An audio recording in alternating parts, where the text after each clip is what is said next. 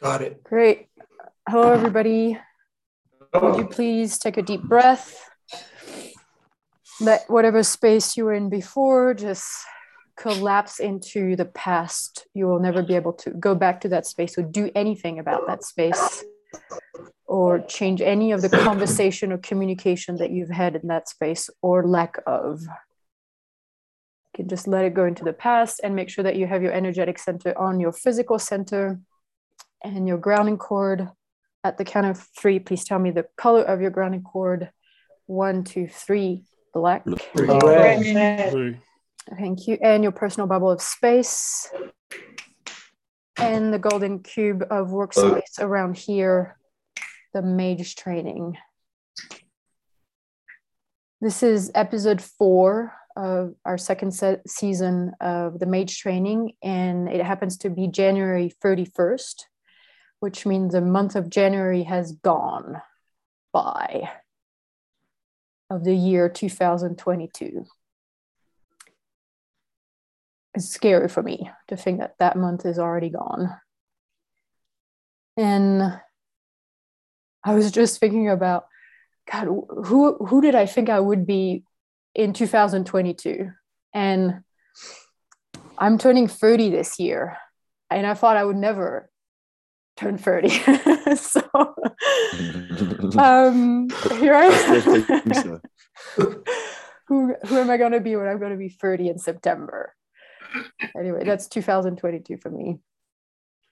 And Chloe, is there any way we could get more light in your face? Is there a way you can sit or the way you can? Well, I can. Okay. Oh no! Turn the light off behind you. Okay. Turn the room light off, and it'll pick up your face better.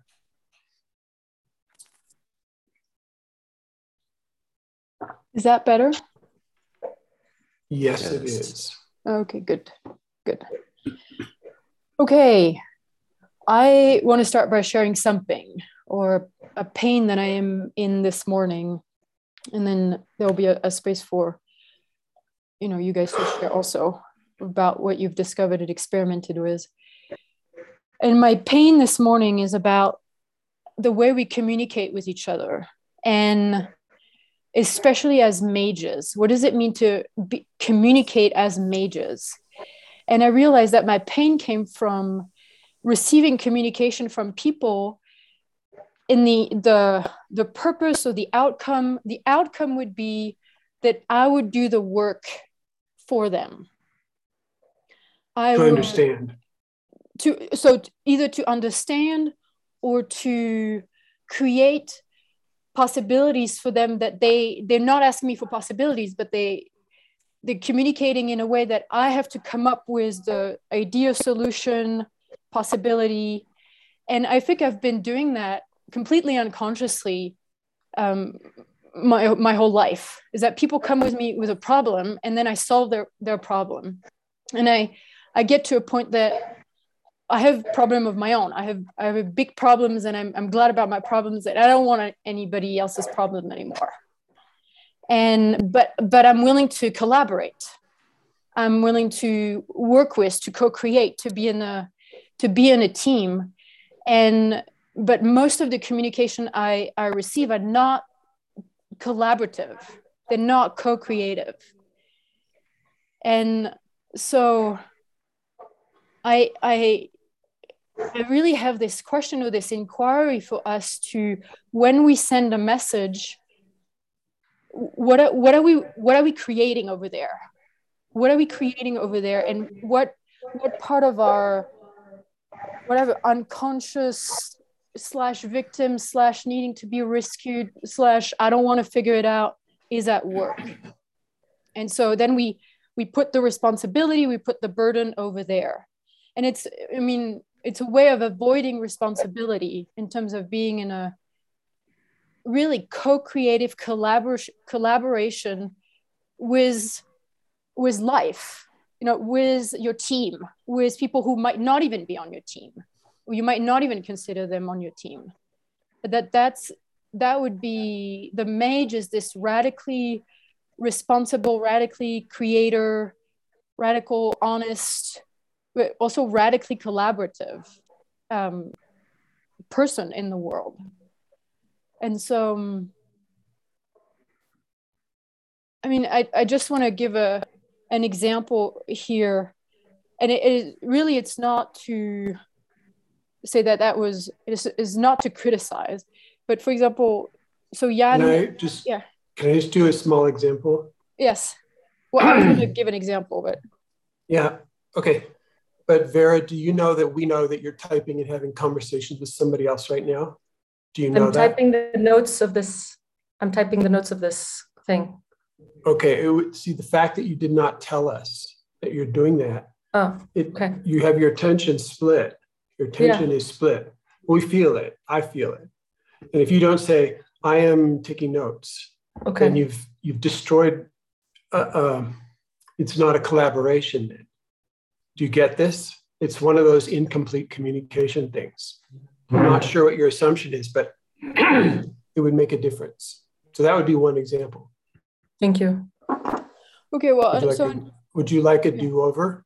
Yes, please. Go ahead. Sometimes I like to take notes on my computer to send it to somewhere else that is not on my big book. Okay. So you're not doing it for us. You're not doing it for the space. No, I'm doing it for me. I mean, if someone else wants it, I can also share. I think all of us would want it in the Telegram group. I think it would be a useful thing to put in the Telegram group. And then it's a collaboration. Otherwise, you're hosing stuff off. You're thinking of who might like this or who was going to say this, and half of your attention and energy is over there where you're pumping this stuff out to somebody else, right in the middle of the space. Can you sense the difference? So would you like to try again? Yes. Start with, excuse me, I'd like to make an announcement. I'd like to make an announcement. I am taking notes of mainly context that turns me on in that moment of the mage trainings, and I write them digitally. Does anyone have a resistance that I share them in the Telegram group and that I'm actually taking these notes? No resistance. No resistance. Thank you. Resistance. Thank you for doing that. Thank you. Thank you. So another example is, for example, I think a couple of weeks ago, we were talking about the quest. And then after in the Telegram group, Jan asked, oh, I have some possibilities for Anne-Chloé and Clinton. Can I give them away? And I said, yes, please write them as experiments. And then he did the ones for me. And I did not say anything. And then Jan, you sent me a message, I think, I don't know, a week afterwards saying, was that useful? Was that useful? And maybe there was a sentence, can you give me feedback and coaching? And I didn't answer. And I was wondering why I didn't answer. And now I get it from having this pain today, is that the work is on me. Sending a message like that is, I have to do the work of, did it work? Did it not work? What did work? What did not work? And then my question is, well, Jan, who's making this request, what work have you done? Considering what works, what doesn't work, you know, where's your, it's like, where are the cards on the table? Where are the vulnerability? That's a good question about that. Yeah. I don't really get what he could have said, differently. I thought you were giving an example of an incomplete communication where he said, can I send you this? He sends you this, and then you don't say anything. And he goes, did you receive it? Was it helpful? I said thank you. I received it. I said thank you. Okay, you didn't say that part. Yeah, I said thank you. I received it. Okay. But I'm not talking just about completing communication. I mean, that's one level of it. So that's what you're talking about, Clinton. You said, I'm going to do something. And then if you do it, then complete the communication with the person you made the agreement with. I have done this thing. And so then it's over. Then the other person doesn't have to think, you know, have they done it? Have they not done it? I have to ask a question. You just say, hi, I've done this as promised. And then it is complete and it's clean. And then both people can move on to the next thing. So that's one part of a clean communication. Clinton. I just want to add that without doing that, it's baggage. It's incomplete communication baggage. And it's one of the 88 kinds of baggage that you can be carrying around. And most ordinary human beings in ordinary human relationship carry massive amounts. It's like a spaghetti mixed with sauerkraut, something like that. This fermented, molding mound of tangled up, energetic burden that's called baggage. And then they wonder where their energy goes, and they wonder why their relationships aren't clean and crisp and full of energy and flying. And it's this baggage. And anything you can do to help your clients clean up their baggage, it makes a big difference. It's straightforward work. You know, it starts with physical level and goes to the energetic level, but it's just really important. Okay, so I don't know if the other example is the same example what I was trying to talk about in any case, but I think where also we would like to go into today is how to bring ourselves into the edge of our own research. And that there's in possibility management, there's really this culture of feedback and coaching. And so there could be this, you know, the unconscious part, the irresponsible side of that is, well, I'm going to wait for other people to give me feedback and coaching to be on my edge instead of being on my edge by myself. As a way of life. As a way of life. Like, so not alone. I'm not meaning alone, but I'm bringing myself to the edge, and I'm bringing other people with me. And that's the other part of the mage, is to bring other people with you to your edge or to their edge. Where are you going to say something? You're muted. You repeated. So I got it the second time. So it was great. Okay. Yeah. Okay. And so anyway, just to complete this communication was just with you, Jan, my experience was that you didn't do that with your own experiment, you know, in bringing yourself to your own edge of discovery with the experiments that you've sent out. And so you're asking me to bring you to the edge. And in this mage training, I would like us to collaborate in a different way regarding that. So like what? Can you specify the different way? Well, you mean in this relationship with Jan, or just in general? Both. Okay. Just examples. We're looking for examples. Yeah, one of the way to bring yourself to the edge is it's part of the modern culture thought where, let's say, or the good girl, good boy boxes, is to trying to navigate the space or the communication to a place of agreement or to a place of understanding, that we understand each other or we agree with each other, or we it's like then we're on the same foundation, and then we can be friends, or we can be colleagues, or we can be whatever, fellow something. And that creates a space of, it's basically dead. It's a dead space of agreement. And so one of the ways is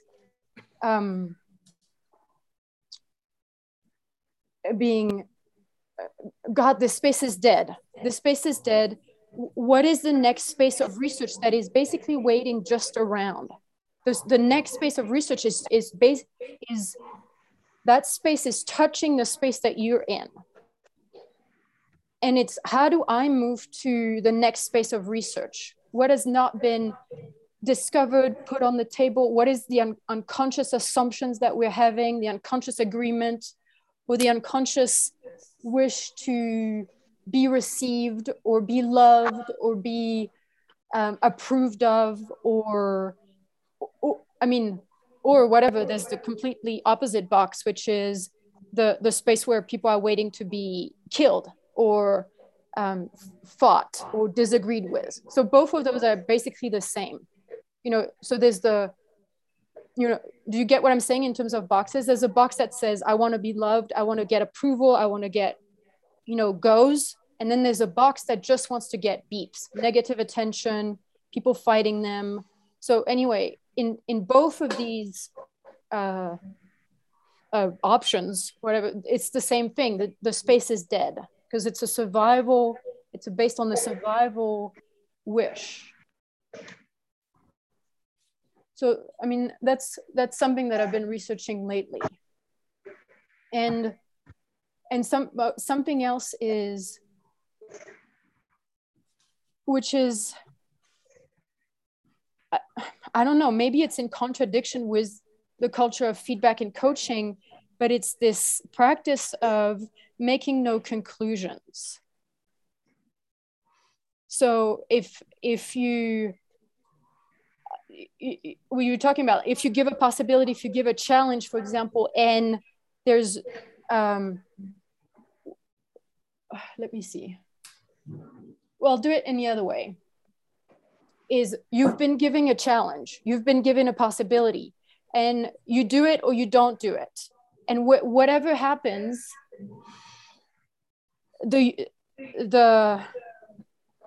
a wish from our box, I think, is to make a conclusion about it. I have done it, so therefore I'm being a good mage or a good possibilitator. I've done the experiments, therefore I'm not sure I'm saying what I want to say, but there's a wish of our box to want to make conclusions about what is, about what I've done, what I've not done, what they've done, what they've not done, whether they've completed a promise, like all this stuff. And I think this wish of making a conclusion also blocks this research discovery collaboration and this being on this edge of our own discovery, like being on our edge of our own research, because a conclusion will stop the research. I just want to say the conclusion will stop the research. And so I'm taking this example again with you, Jan, but I don't know if that's true, but for example, if you say, please give me feedback and coaching, and then you receive feedback and coaching, and if you take that as the conclusion, then the research stops. So you can use feedback and coaching as a way of making a conclusion about it worked, it didn't work, and therefore the research stops, your own research. And I'm saying that there's this space where if you make no conclusion, even no conclusion about the feedback and coaching that you're getting, and it doesn't mean you have to reject it or accept it, basically there is no conclusion about it, then it's up to you. Then you are radically responsible for being on the edge of your own research. Then your point of reference is yourself. And yes, you have a team to get this feedback and coaching that is useful, but the point of reference remains in you. Okay, wait, Clinton wanted to say something, and then Vera, and then Jill. Conclusion in English has two meanings, maybe more, but these two main conclusions. One means the end of things. It is concluded. And another means to believe a story that the thing that you see or is, or what just happened is the way you say it is. You stop it evolving. You have made up a story about the way things are, and that's your conclusion about it. And so those are two very different meanings. And the one that we're working with is the one that has to do with words, more the verbal creation and transformation of reality, which is the second meaning, which is that my conclusion is actually a story. I made up a story about it and believe in that story. And so that's the main thing we're talking about here is it is possible, or you can experiment with and see how long you can last how many days or hours you can go without making any of those story conclusions about, this is the way things are. She slammed the door in my face. She hates me. She didn't answer my email. She doesn't care about me. Whatever, these are conclusion stories. And how long can you live with no conclusion stories? Because the fact is the door slammed or the email didn't come. That's what happened. You're adding this story on top of it, and that's the conclusion part. And those are great. There will be probably a feeling or an emotion if you don't make the conclusion. And these are immense gateway to how you protect your life, protect your evolution. So that you don't feel mostly probably fear. So for example, I did a process with a woman not long ago, and her thing was, if I am not received, then I cannot do my work. So then her work is conditioned to people understanding her, receiving her, loving her, acknowledging her. Okay, well, that means she can't be wild and bold and completely at the edge, because whatever people can receive is probably nothing that what she can, very little of with the clarity that she has. So we're talking about stuff like that, these conclusions. Conclusion. Okay, Vera.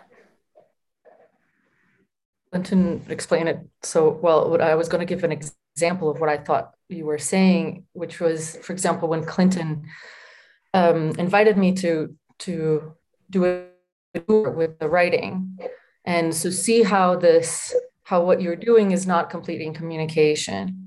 So what I could notice is the part of me that has not moved to the, yes, I got it, I can experience it completely, wanted to put the experience in a place, which is filtering the experience through my inner structure, which is to conclude something about it or to put it in a category. And so instead of doing that, what I've been practicing is staying in that liquid state and without resistance. And which I think is what you were also saying about space of no conclusions, that you can hold tension, this kind of tension. That's what I want to say. Thank you. Thank you. Gilles.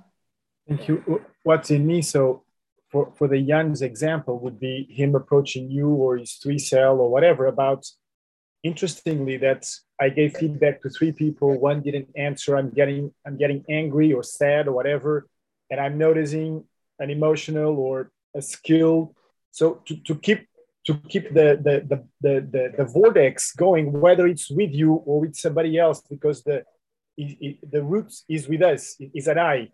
It's what's going with me, whether I gave or received or whatever. So just to give an example of what would be a process, keep going on discovering where the center is in the I. I mean, yeah, that's one possibility. And for example, another possibility is Clinton is writing this book and I'm editing it called No Reason. And there's this story where he says, I've been chewing on a question for the past 2 years. And I come back to it and I chew again on it. And for 2 years, he made no conclusion about an answer to that story. And so therefore there could be the liquid state could happen for 2 years. Okay, well, how much are we looking for answers to our questions so as to block that edge of discovery, that depth of liquid state? So that would be another possibility.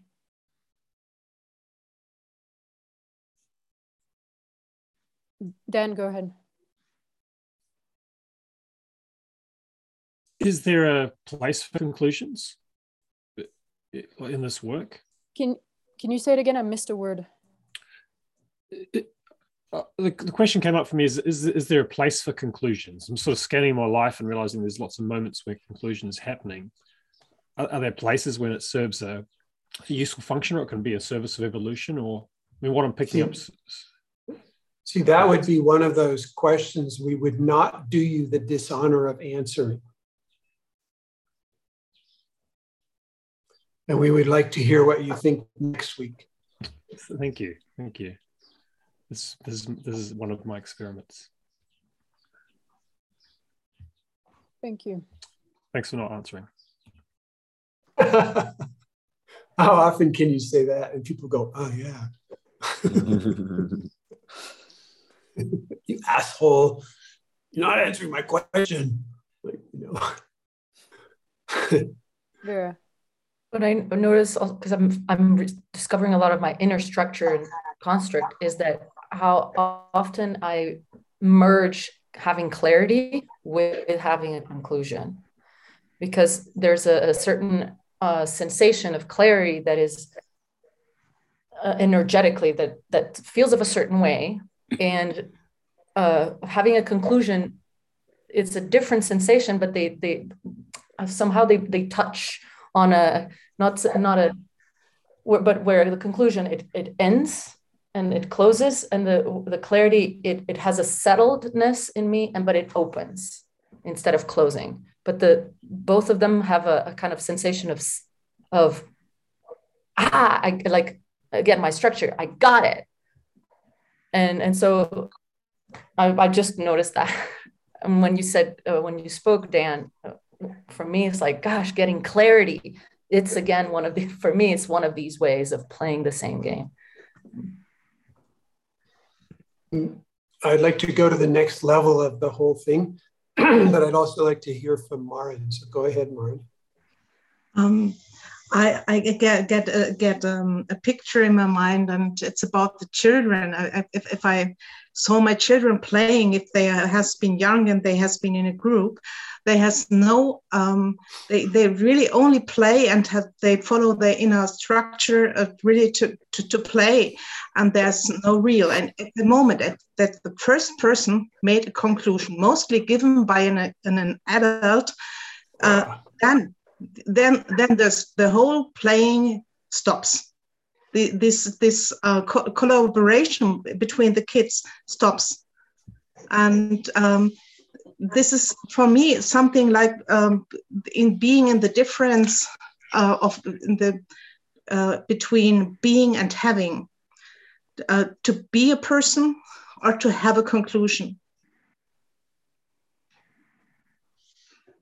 Yeah, thank you. I mean, also, I mean, I can imagine that just the parents saying, "Oh, these kids are wonderful," or "This is such a great play date," or what, all, even those like positive praising have exactly, yeah, just the effect of what you're talking about, Maren. Or that's not your ball, something like that, which is a conclusion. Yes. And it's so, for me, it was as a parent so terrible to watch it at this, that it really break down the world of the children. Thank you. Thank you. And Chloe, you okay if I move it to the next thing? Go ahead. I want to start investigating different ways of using clarity, because we have a website about it, and there's just not enough there for me compared to what's needed for mage work. In the first place I want to take this is in the direction of using clarity in relationship with other people, with an intimate person. I want to speak about partner relationship, not just with your boss or your neighbor or your kids, whatever. Well, it does apply with kids, but I want to focus on this partner thing first, and then do some experiments with that. And so the first, I think, in my experience for my evolution of working with my feelings and my anger and stuff is using my clarity of, I want this, I don't want this, that's okay, that's not okay, this works for me, this doesn't work for me, as to make boundaries, to make a boundary. And when I make this boundary, I'm using my clarity to keep people away from me, to keep people from hurting me, to keep the thing that happened to me in my past that hurt me from ever happening again.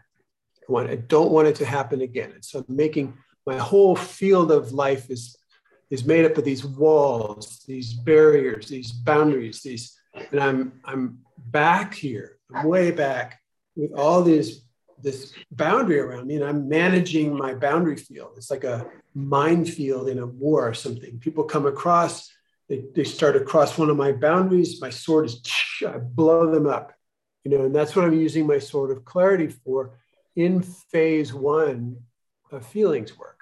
And that I don't know any way around that. And there's essentially no mage work happening there. This is just pure warrior stuff. It's just pure warrior work, guardianship. It's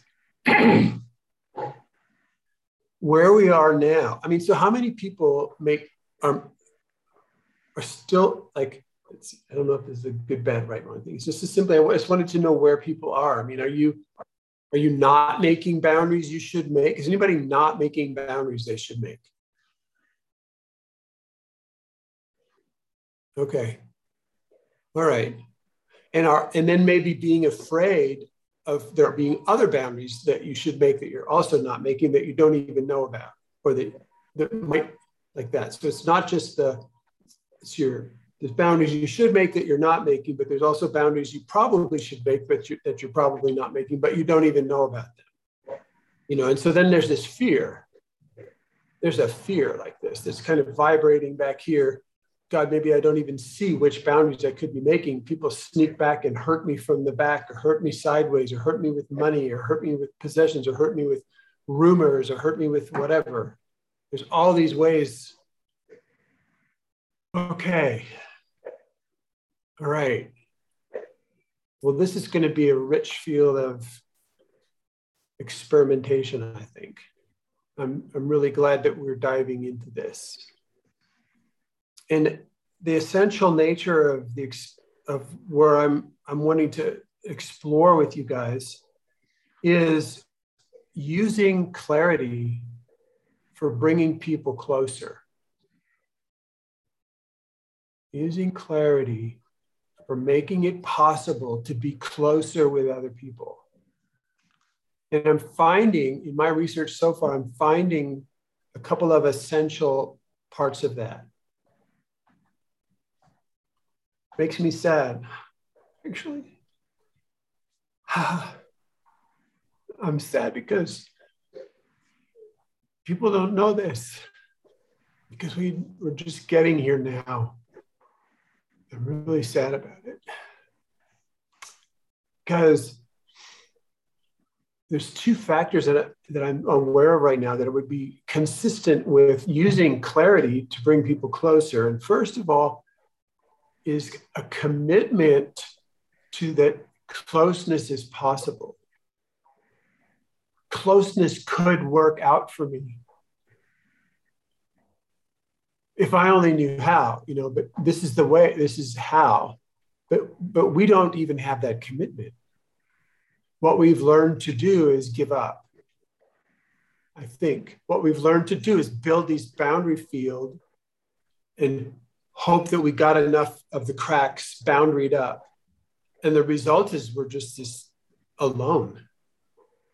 We don't get to enjoy the intimacy of this creative collaborative play that we were talking about, like Maren was talking about with the children, because we stop it with boundaries to protect ourselves from being hurt in ways that we've been hurt before or might be hurt in the future.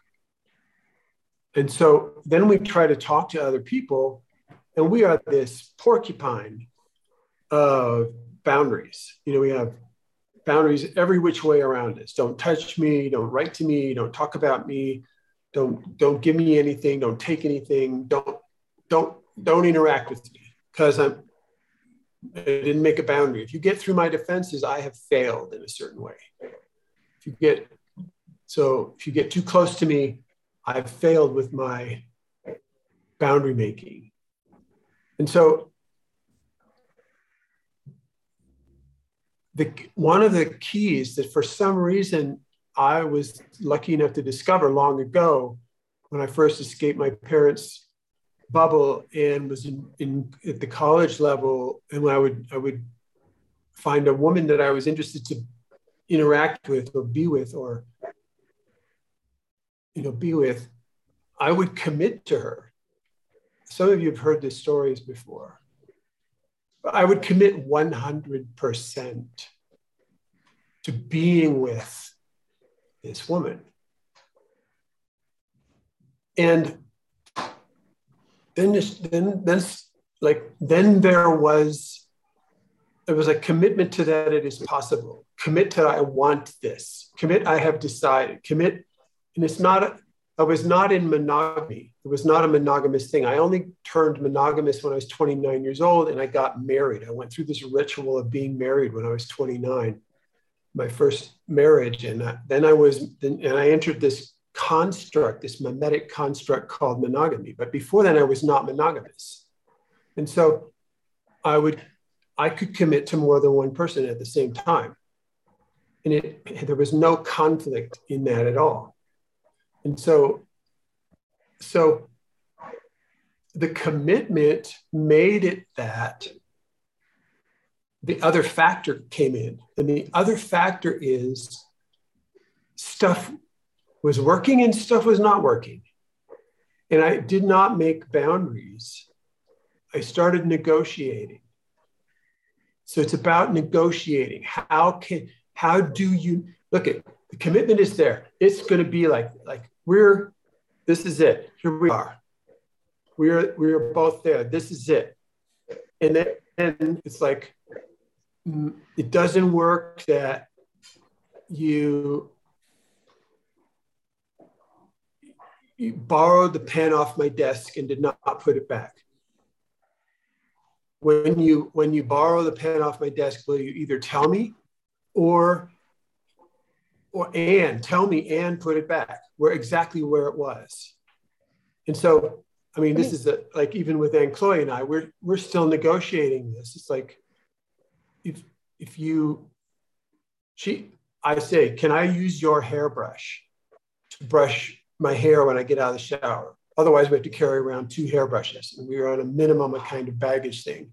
She goes, yes, of course, you can use we have a deal. I can use her hairbrush anytime we want. The problem is she always puts it in a different place when she's finished with it. So I go to grab the hairbrush, it's not there.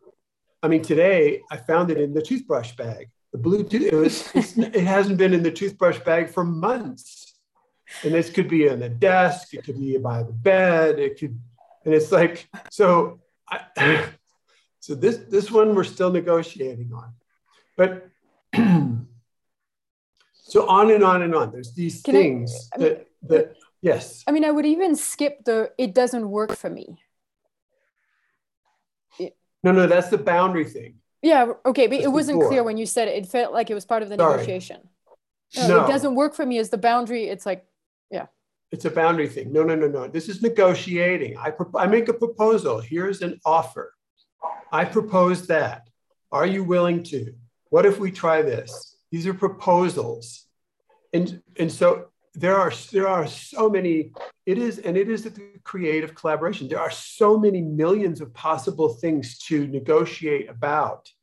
Every dimension of how long do you look at me? Where do you look at me? What do you see of me? Is like what do you tell me? What do you not tell me? What do you listen to me from me? What should you not listen for me? What are we having for breakfast? How do we negotiate what breakfast is or when breakfast is? Or there's these ongoing offers. And it is a delightful thing. And it is a sword work. It's precision. What offer can you make that will turn your partner on and turn you on? Go ahead.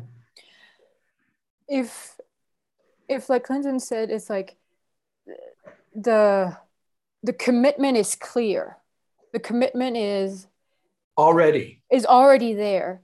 Then you can have infinite patience and infinite creativity to get there. just infinite possibilities and infinite ways of negotiating and offers.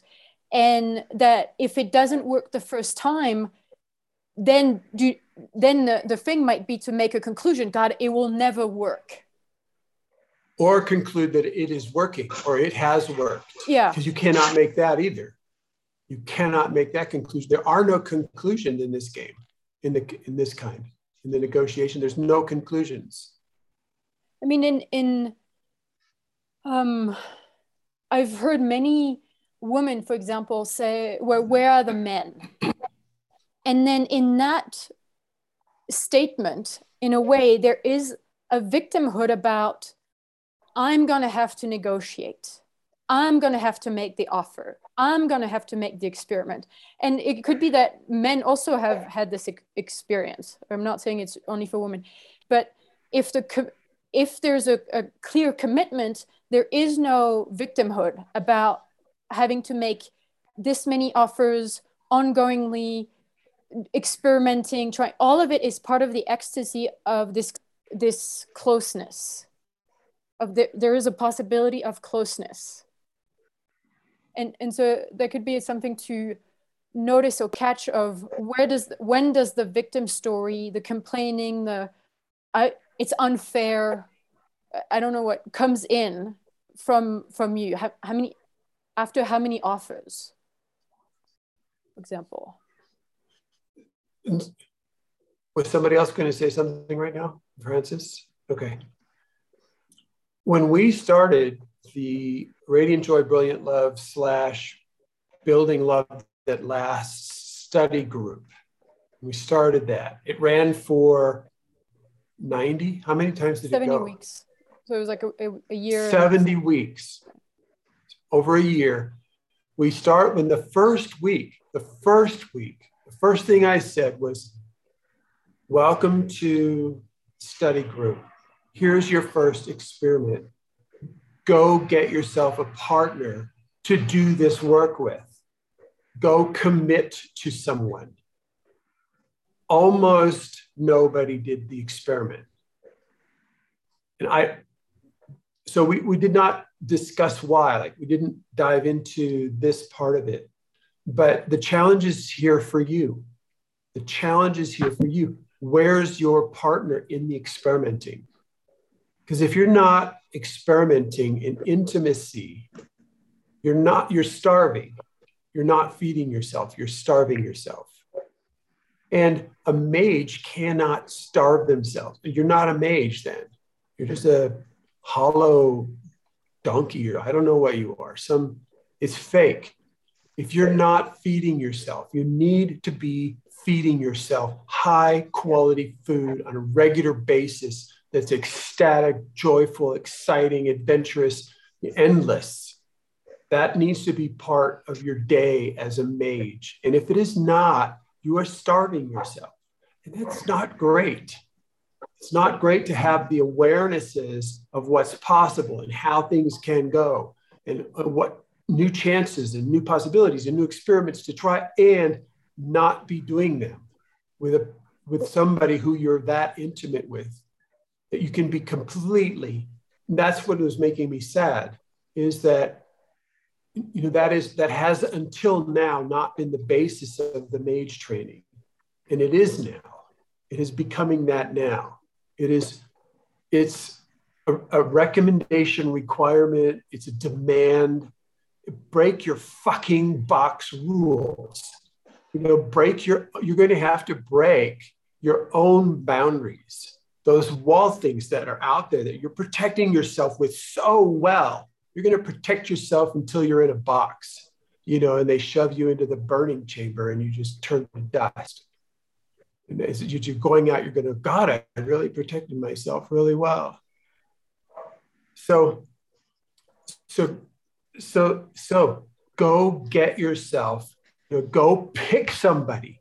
I don't care if it's your janitor lady who cleans the house, or the next door neighbor, or, somebody from high school that you call up and say, I need a mate for mage training work. and I'm going to commit 100% to you and negotiate as we go along. Are you in? You know, and it's something that you do rather than something that you say. So, you know, you grab somebody. Okay, who already has a colleague for this mage work? Who already has that? Yay. Susanna, who is yours? Two colleagues. One is my daughter and one is Julia Neumann. Okay, neither one of those are valid. Why? I'm glad I checked, because they're not your partner unless you're gay. Are you gay? You were telling about a mage partner, not Yes. about a sexual partner. How can sex not be part of mage work? I was not saying this. I am. Okay. If I have a sex partner, it's only one. No, your sex partner is your hand. Okay, if or I some had rubber a sex device. partner, I insist on him being a mage. I would not do else. No. Excellent. Great. Good. And so by next week, I need you to have one. No. No what? Not now. Not next week. Can you say more about that? I mean, are you really at the place where you really don't want a mage partner? I don't get it. I think you're not saying what's really going on. You can say no, but that's the boundary thing. I can take care of myself. I can make boundaries. I can shape the world around me with my boundaries. And then you're cut off. And then that's exactly what I described at the beginning. You are good at that. That's why you're in the mage space or something. You've made it past phase 1. We're talking about entering phase 2. Okay. So you're making a boundary with me. No, I'm not gonna have a mage partner next week. No, good. Then you protect yourself and you're alone. And I don't know. I don't know how. Okay, that's very different than no. You left off a few words. I don't know how. This is where I am. I don't have another answer. Excellent answer. It's a general, ordinary answer. I don't know how. So let me go back to the first question. How many people already have a mage partner for doing intimacy, mage experiment negotiations? Okay. All right. About half, almost a little less than half. Great. Okay, thank you. So my request is I'm opening the door for the possibility that the rest of you go get one. And then Susanna said, I don't know how. And that's a statement. It's actually a conclusion. She made the conclusion. I do not know how. She said the conclusion. So I just don't buy conclusions. I see them like soap bubbles, and I take out my little thing and go, and it vanishes in an instant, any kind of conclusion like that. So, Gilles, were you going to say something? Yes, I was in a relationship for 7 years. Then as soon as it ended, I started another one. And I've noticed this pattern of not grieving relationships. And just my ex-partner or my partner just left a week ago. And now I was starting to be committed for a year of grieving. And now I'm in with this. And I see that it's easy for me to go on this challenge. I just don't know how to handle grieving with now mage partner relationship. All right. Do you think that it's not allowed for mage to grieve? It is. It is allowed. It is allowed for mage to grieve. Okay, then. Do you think that that can be part of your negotiations? Yes. Is that you need grief? for a while, some time. Don't make a conclusion about the year. You don't need the conclusion that it has to take a year. Might take 5 years, might take 5 months, but the grieving could be negotiated into the space of your relating. Cool. Thank you. Yes. Yes, Susanne. So what is the thing that you're afraid to know how about it? You say that. You say, I don't know how to do this. Okay. You could have said, could you tell me how? Could you tell me how? That's a question. And then the door's open. It's not a conclusion. I don't know how is a closed door. It's a conclusion. Could you tell me how? That's a whole amazing conversation. Hey, Ava, can I make a do-over? Yes. At that point, Clinton or yes. Anybody else, can you tell me how do I come to find this mage partner until next week? So Susanne, the first thing I ask you to do is answer the other question that I asked, which is, what is it that you're afraid to hear? What is it that you're afraid to learn how to do? Do you get what I'm saying? It's a tricky question. Yeah. Because there's a thing that I think that you have a resistance towards figuring out, because if you figured that out, then you would be with this partner. And if you're with some partner, then, oh my God, there's all these conclusions and stories and pain and all this horrible whatever. And so I'm trying to ask you what the resistance is about to look. We could talk for 20 minutes and give you. My fear is that I have a story that this kind of relationship is an illusion and it won't work. This is my fear. The deep fear is, so it's also in my shadow sentence. It's the deepest level, as there is no real love. And so this is the fear that this shadow proves itself right.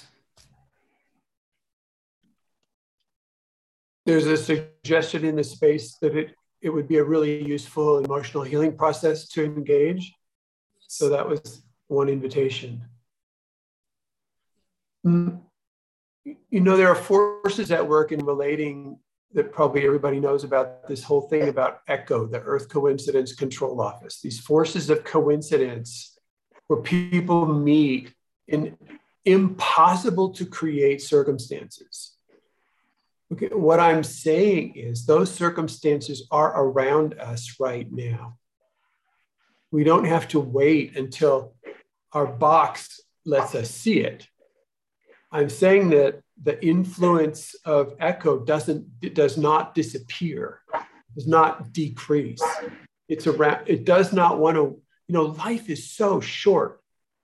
Really, life for the evolution of consciousness is so short that ECHO would not waste a day of having an opportunity for mage intimacy type work to happen, if it's possible. Everybody in this space, it's possible.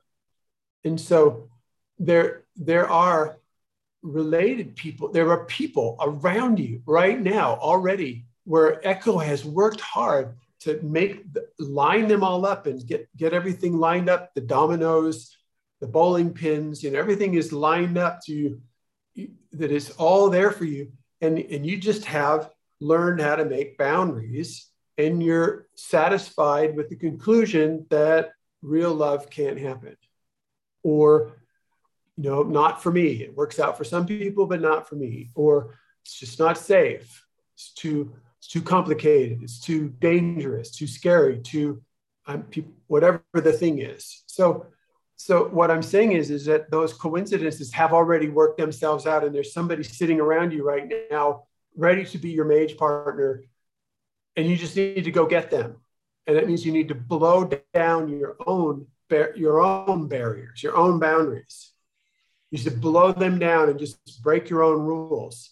Just walk across somebody, take their hand, bow down at their feet, beg them to listen to the poem that you're going to tell about them. And then improvise from there. So hold on, I just want to check with Susanna first. So Susanna, was that helpful, or you got which part was helpful? So that it's my boundaries I put up, so to keep my story alive. So which keeps me from seeing the offers Echo makes anyway, because Echo is supporting me as a mage at her most. What were you going to say, Chloe? I was just, it's really a conclusion somehow, because there's a way that we can make stories, and somehow conclusions have some kind of, like, it's absolute. The story is absolute. And so, I mean, part of the emotional healing process in the experiment would be how to give up the conclusion, how to experiment with, so you're not saying love exists, because that's just another conclusion. It's the opposite conclusion. It just doesn't work. And so it's how to be in the world while giving up this conclusion, and the experiment with this mage partner would be part of that, the giving up the conclusion, and therefore being in this discovery space. Like that's what the mage partnership would be about. It'd be it's like you don't need to give up the conclusions before. That's what I'm saying. You don't need to have it completely fall apart before. It's like part of the partnership is to let go of the conclusion. Yeah, something like that. Thank you. How many of the people who did not have your hand up before, do you know what your last boundary is? They can come this close, I can do this, we'll go have coffee, or take a walk, or go to the movies, but there's this kind of this kind of wall. How many people know what that is? The ones who did not have your hand up.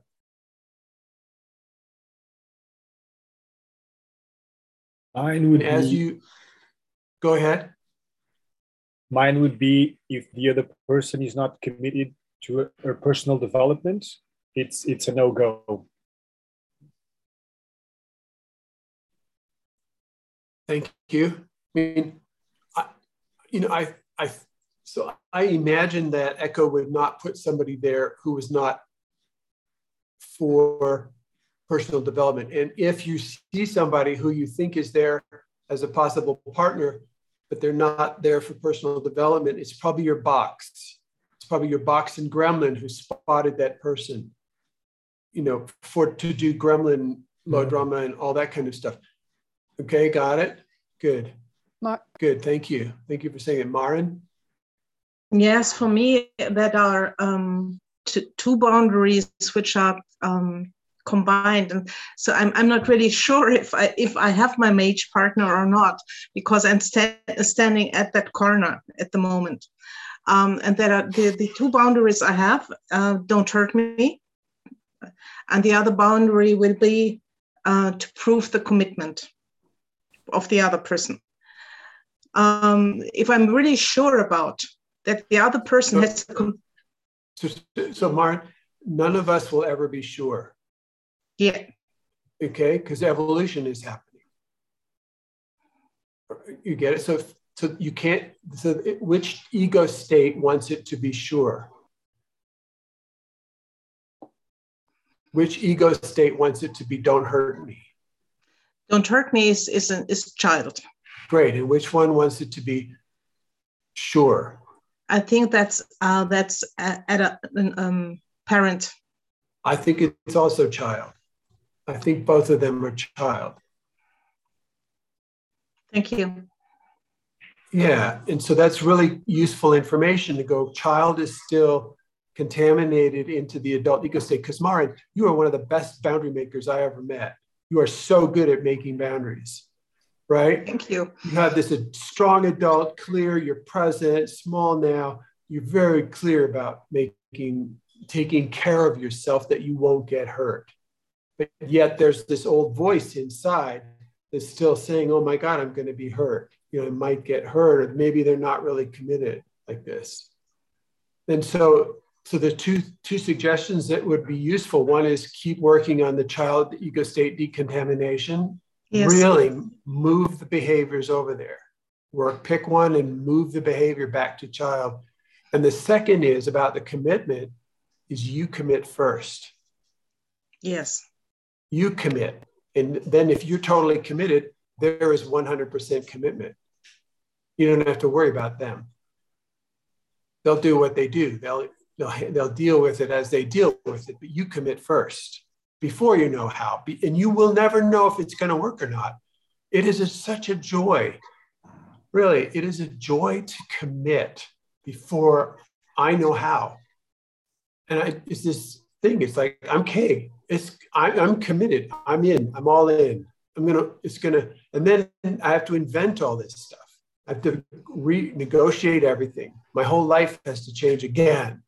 And it's a fabulous thing. There's a book by E.J. Gold and Lee Lozowitz called The Joy of Commitment. The Joy of Sacrifice. Has anybody read that? You might want to read it. It's an old book in big print, has really big letters.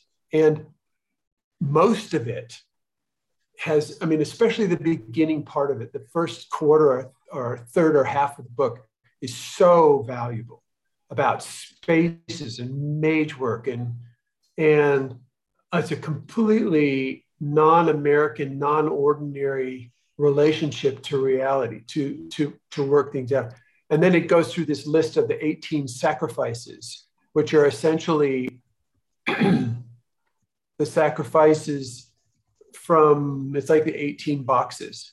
The 18 box people have to sacrifice their box. The title is The Joy of Sacrifice. Joy of Sacrifice by E.J. Gold and Lee Lozowitz. And you can get it from Amazon. And Chloe? I would like to hear from Eva. Yeah, wait, Susanna also had her hand up. She knew what her inner barrier thing was, the last barrier, right? Or did you say it already? Yeah, for me, I have no patience, or I do not want to give up this radical responsibility. What would make you think you would need to do that? No, I could not negotiate on this point. If a person does want to say like, yeah, maybe, so there is it's not valid. You mean they would have to behave a certain way, or what? They would have to agree to a certain thing. I think this, for me, the radical responsibility is the way of life. It's not something I can negotiate about. But we're not talking about that. That's one of your fears. It's one of your fears. You could just write that down. I'm afraid of having to give up radical responsibility, but that's not on the table. That is not a question. You're a mage. Yes. So mage. Maybe mage works in. Yeah, mage works, mage functions, mage relating occurs in the domain of radical responsibility. And radical relating and radical reliance and radical simplicity and radical, all that. That's where it occurs. It does not occur anywhere else. So you will only be becoming better at that, at sourcing that. There's no sacrifice of that at all. So why would you think, in what situation would you think you would need? The only thing I could think of is that you're imagining you would need to be a nice person, or that you would need to be adaptive in some way about something. Yes. And that is not the case. That's not what we're talking about. This is absolute the opposite of being a nice person or being adaptive in any way. It's about negotiating instead. Were you going to say something, somebody? Or about that they need to agree to be in a radical, responsible space of relationship. So they don't need to agree. It only takes one person to hold that space. It takes one. So you do. They don't even really. Yeah. They don't even need to know what that is. Yeah. They don't really. They probably don't. And Chloe, who are you talking to next? Oh, I was gonna, Eva, can you say what was your last boundary? I think you were one of the person who didn't have your hand up. I had my hand up. Okay. But still, I can remember that, or I know that one of the last boundaries is something that I have this sentence that if love occurs, then it will be so painful because my story that I'm not worth loving crushes. And that's not, that's just unbearable somehow. And then what happened?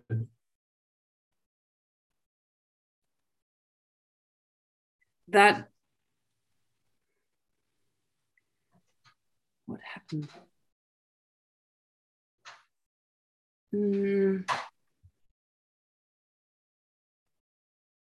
Well, that's the boundary I make. Then if someone comes so close and there's so much love, then my box tries to stop it or destroy it because that's so difficult to, Eva, I think you're there. I think you're at the point to put out the last dirty laundry and let the story, take your story, you put it outside in the sun and the rain and the cold and the wind, and you just put your story out in reality. See that smile on your face? You see that? It's a yes or no question. Yes. Okay, well, because you know something. What do you know? I don't get it. What do you know? That's smile. That it's the past. What do you know that made you smile? Okay, but what about the story?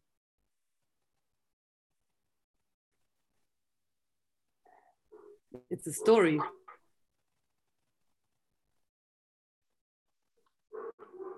And then? It's not the truth. That's why you were smiling. What is the truth?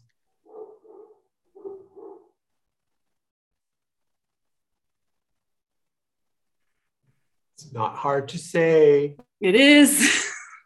It's 4 words. 4 words. 4 words. Go ahead. I am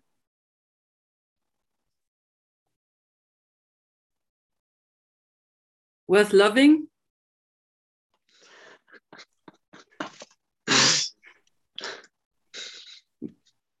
It's so obvious. So where's the story?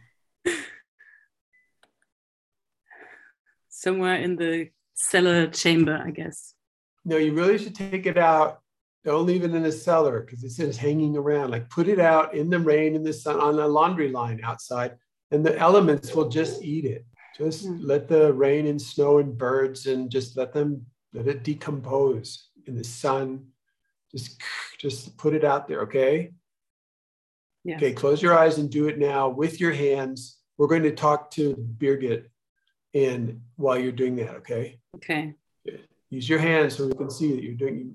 You have to go down the stairs, take a flashlight, you have to go down in there and find that, in there, find in the cellar this story thing, whatever it looks like, You have to bring the whole thing out. Don't leave any parts of it behind. No little fragments or rotting pieces or, yeah. Okay. Okay. Birgit, what is your last wall?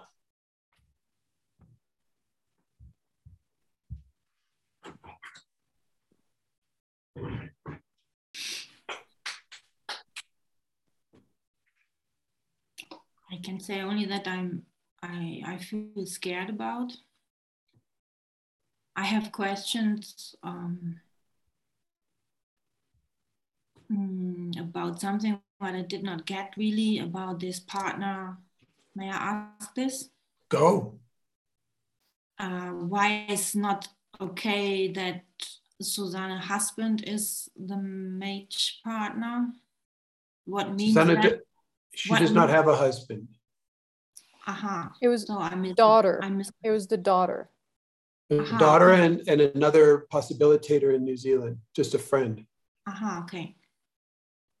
A woman friend. So, I mean, the question in the room is, it can be anybody. Or I misunderstood that. It can be anybody. You've seen those movies. You know where the woman falls in love with the driver of the car. You know all this. The bodyguard. Come on, all these could be anybody, and they're right there. Yeah, but what I didn't get is that it could be a friend. It could. You mean a partner?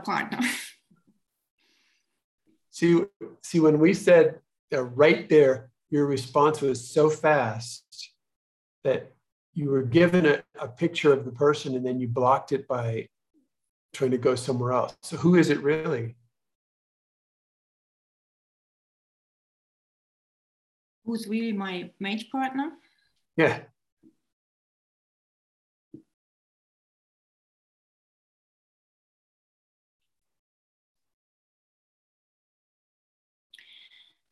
Yeah, what's coming up is probably the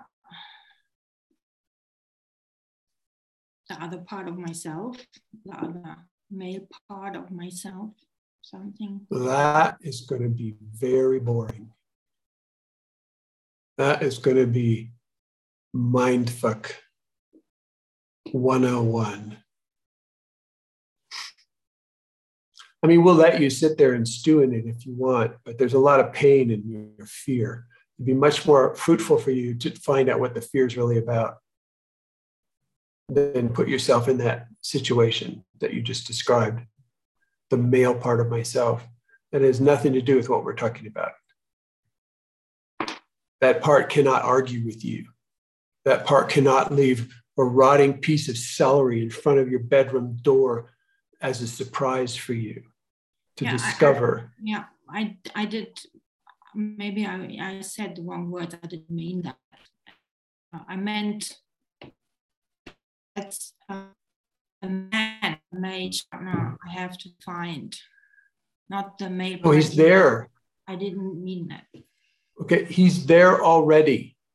If it's a male person, he's already there. He's been waiting for weeks or months or years. I don't know. It's not, so we'll get back to you, okay? All right? If you don't want to tell us right now, tell us when you figure it out. After you already had the first mage, what do you call it? Mage date? What do you call it? Mage encounter. I mean, during the week, I was all the time with this. I want to ask somebody for a threesome, for building a group, or even one person to have exchanges about everything was going on.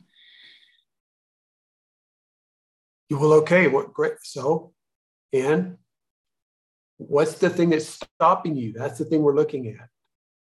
I already asked people, but it doesn't come together. No, it's not about asking someone, it's about committing to them. Look, I've told this story a lot of times. There was a woman in college. She sat behind me in math class. She was in my fencing class. I loved this woman. And I said, okay, I'm committing to you. I went over to her house. I knocked on the door. I said, hello, can I come in? She goes, yes. And I did not say I'm committing to you, but I did. I committed to her right there. And I said, do you give hugs? She goes, yes. I gave her a hug. I go, and then the relationship was over. That was it. 5 minutes. Took 5 minutes. That was it. My commitment was completed with her in 5 minutes. Then it was impossible. It was a painful thing. You guys are laughing. No, no, it is funny, but it's true.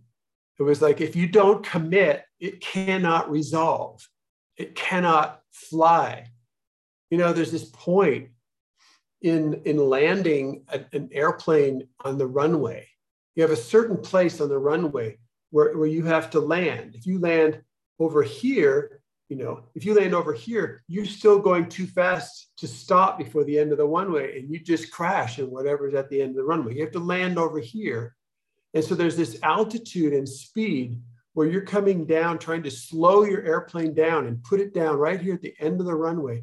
And there's this range. And as soon as, if you enter this range, you are not flying fast enough to get back off the ground before you hit the end of the runway. It's called entering reality. That range, the domain, that little place of time and space and speed is momentum. It's called entering reality. And so it's going to be real. And that's the point of the commitment. You got to be committed to be on the ground. Your commitment is get this plane on the ground. And that's what we're talking about, committing. So you commit first. It's not about asking somebody. It's about you choose, you ask, you commit, you don't ask, you commit, you choose, you commit, you do the experiments, and something will happen. Something will happen then. Something real will happen. That's the point. I mean, I think many of you are in this matrix because you've committed to projects. You've committed to your life path. You've committed to your quest, or we were having this conversation, but you have had an experience of commitment to projects. And it's incredible that we don't... To project?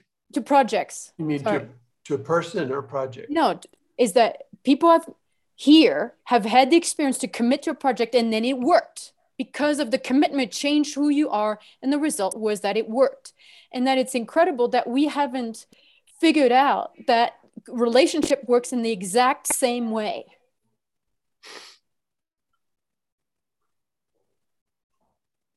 Vera. In your story, Clinton, you know, you have a hug and then that was over, and you knew that it was over. And I have a history of not knowing when things are over because I commit. And could you talk a little bit more about that? The confusion about not knowing when something is over is like a different subject entirely. And so I wouldn't bring that up here. Maybe the next time or something, but it's a confusing thing. It isn't over. It ends. It's over. It's like the plane gets on the ground. It's over. Or the plane, I don't know. Let's see. Let's think about it. I don't have a really good thing, but like it's a whole. I've had a number of. Everybody here has had you know when it's over.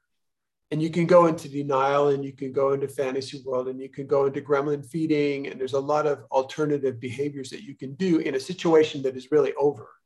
But then other factors step in and use it for other purposes. Feeding your gremlin is a big purpose for that. Hanging around in an over relationship. And Chloe? And I also want to say about what do we mean by commitment here? The commitment that we've been talking about is the commitment to closeness. That closeness is possible. That is the commitment we're talking about. So we're not talking about a commitment to be happy, or commitment to be nurtured, or commitment to nurture other people, or commitment to have a vision completed, or whatever. Like there's all these kind of, oh yeah, I can commit to my fantasy world. I can commit to, so that's not what we're talking about. The commitment is closeness is possible. I was just thinking, sorry? I have a question about, should it be a person who is physically present at my side right now, or I'm committed to people that are not physically with me? does it work as a mage partner? So long distance relating doesn't work for that, but it could at the beginning be somebody who's not right there. And that what I've seen happens so often, it's so painful and so common, is people want to keep their physical situation, and even in the face of Echo giving you a mage partner. So this guy was a teacher at a university in Chicago, and he had a girlfriend who it was his mage partner who was in Cincinnati or something, and he would not move from his university to her university to have a mage partner. And so he just stayed alone the rest of his life. He's still alone, I think. And so so you can, do you get it? You can find somebody, but one of you may need to move, and it may need to be you. And that may be part of it. That may be part of the adventure. Another thing that gets really big in the way of people. What were you going to say, Chloe? I was going to say, or you move somewhere else together. Yeah. Instead of having, I need to move to Germany, or I need to move to whatever, Mexico, okay, why don't we move to not Tonga, sorry. This is bad. The Cook Islands. Used to be Tonga. Used to be the Cook Islands. Tonga's off the list. But another thing that really gets in the way of people is money. If you can believe it, it is because we've been so brainwashed and so terrorized by this story of needing to have money to live. And then you get with somebody who has more money than you or less money than you. And the thought is that the money matters. Somehow the money matters. And it's so sick. It is really insane. It is so neurotic. It is so distorted. I mean, it is so simple to do money with a mage partner, because when you are with your mage partner doing mage stuff, you will make so much money you never had. I have more money now than I ever had before in my life. I mean, I have that 100,000. I have, I'm not a millionaire, but it's a joke, actually. It's like a joke. It's like, okay, who's going to pay for dinner? And Chloe and I'd like to invite you out to dinner. Oh, that would be nice. And then, but the thing is, we just had this part of committing was that we only have one money. The money that we make is that part of that money. There's only one money. There's different bank accounts because you have to spread your money around in these different credit card things that aren't in banks, so that the IRS cannot follow you around and all these words you can't say online because people are listening and trying to track your messages and see if you have these special little accounts that you can't talk about. But yeah, there's all this real stuff that is happening, and it's all funny. It's funny money. You come into, I don't have my wallet here, but the kind of money they have in Mexico is plastic. You can see through it, and it's just it's totally this fake weirdo shit. And anyway, the whole money question is, if you are stopped from committing mage partnership because of money. I mean, every time I got divorced, which is up 2 times already, every time I got divorced, I gave all my money away to my ex-partner, all of it. I took all the debt and gave all the money we had. So I would leave in debt. Every time I left, I would be having to pay off some stuff, not to them, but to whatever. And it didn't matter. It just doesn't matter. Money isn't the thing that's stopping you.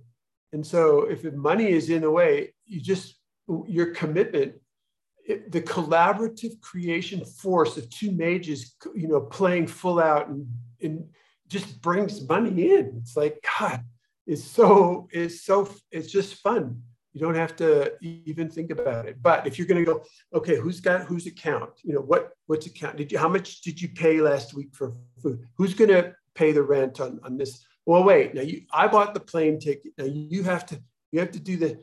Okay, which you have more money in your account than I do. I think in the PayPal thing. You know, what about the bank in Australia? You know, this kind of stuff is pure. It's a hell world. It is a hell world. And you can't do mage stuff when you have 2 feet in a hell world or even 1 foot in a hell world. You cannot. It just doesn't work. So you can blow right through that. Just, you know, we have one money. That's all. I just wanted to say that. Magdalena, what's going on? Hello.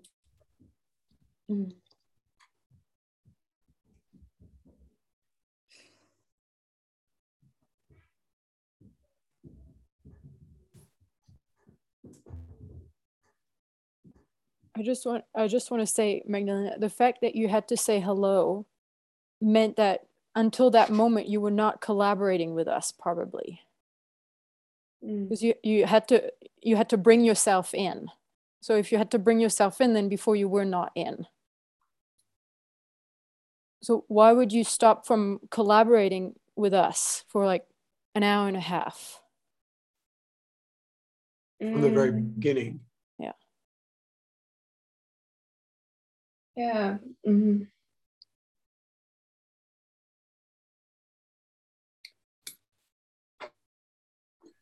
We need you. Yeah, thanks. I just feel physically tired, and I even like made a mental note that I need to listen to all that again, because even though I make notes and I listen, it somehow doesn't land on me. And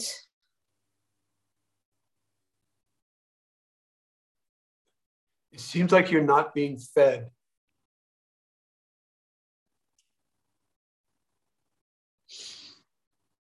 yeah, and there's like this confusion about the first time you asked, like raise your hands, whoever has a mage partner. I didn't raise my hand. And then you said, okay, it has to be partner, like the one with whom you have an intimate relation. And then I kind of had to raise my hand because I have a partner. And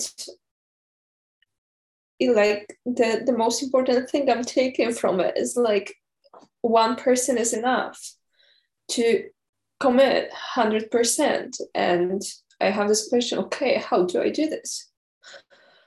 Yeah. Remember, we talked to Susanna about how to do it, and she had a particular fear that was really useful to be clear about, because then we could say how to do it. If we're clear. So what is your fear then?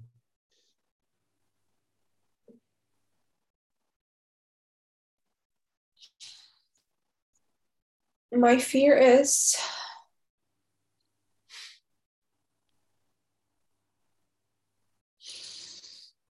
that I will be like very hurt. Like I give myself like all myself away to make this happen, and I will not know. Like it's So Magdalena, what are you protecting? You know, what is this thing that you have, this wall at the closest in barrier, your boundary, the closest one in that you're clinging onto and hiding behind and protecting? What is that thing? Can you repeat? Sorry. What is the fear? What are you afraid of that you have put this boundary so right close to you? It's very close to you, but it's the thing that just you're afraid that something might happen. That thing, that one. Yeah, I'm protecting my heart, So what you're saying is you are living in the world in a fake way. Yeah. You're living in survival. Your heart is not being fed. It's not getting, and your soul is not being fed by a partner, by creation with a partner. Yeah. And so you're starving in there because you have this fear. And so what we're saying is, what I want to say is, it's not almost never the case that a mage must, like that Echo would put a mage next to an ordinary person and say, your job is to make that ordinary person's life fly. That is almost never the case. Sometimes you see it in the movies. It's like an archetypal story that a mage has to sacrifice themselves to keep an ordinary person's life flying. But it's not usually the case. Mages work better with other mages. And so it's usually, so if you are not with another mage, it's probably you're just in this survival pattern from a long, long time ago, just a survival pattern. That would be very painful and really hard and lonely, and you're starving. You're not nurtured. You know, and so, okay, so what? You can do that the rest of your life. You can do it until he finds another girlfriend, or you kill him, or you get some heart disease and die, or, you know, global warming happens. You know, you can just stay that way. Everybody, each one of us have choices. So we're not saying you should, you must, you have to. All we're saying is, oh my God, you're making it really painful for yourself and you're starving.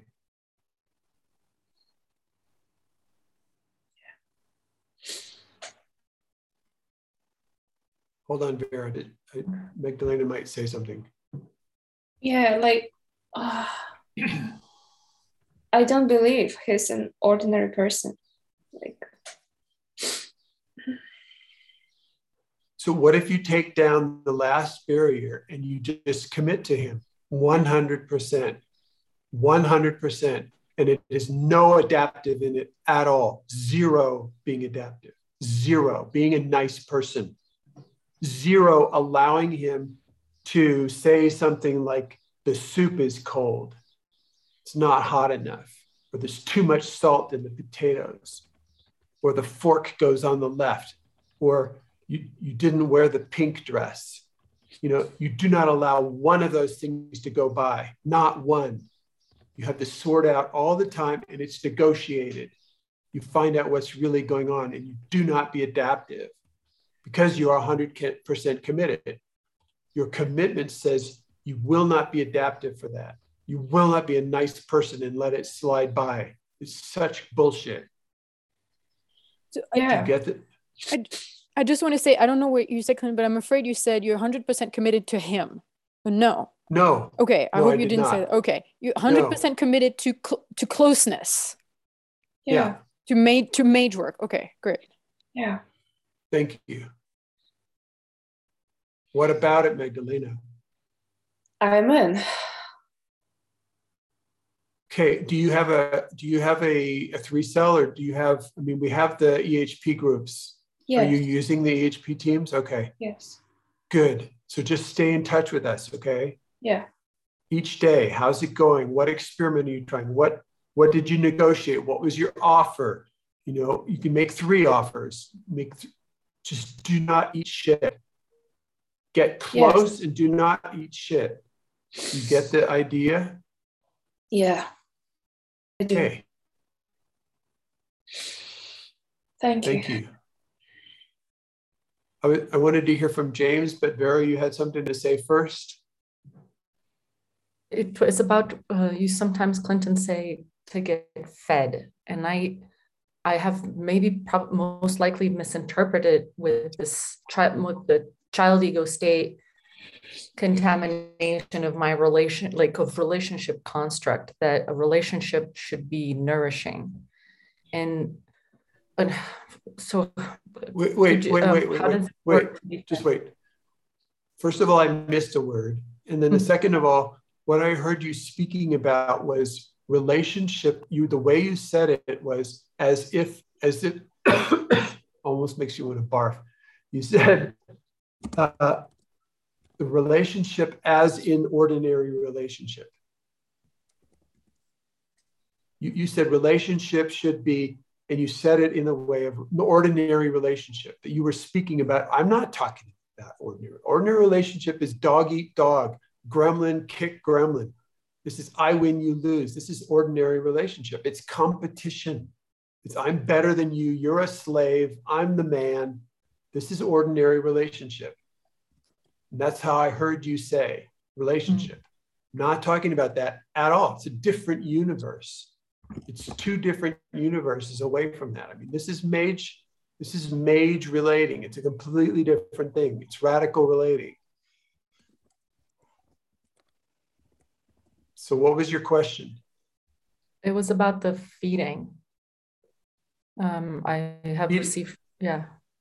Feeding yourself, being fed. Yes. Okay, well, that's called creating, co-creating, collaborating, creating. Creating feels like love happening. That feeds you. You know what I'm talking about. Yeah. Okay. Okay. Why would you ever want to stop that? Ever. Even for a moment.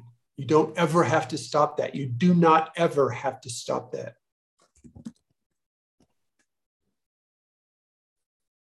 What's your question, really?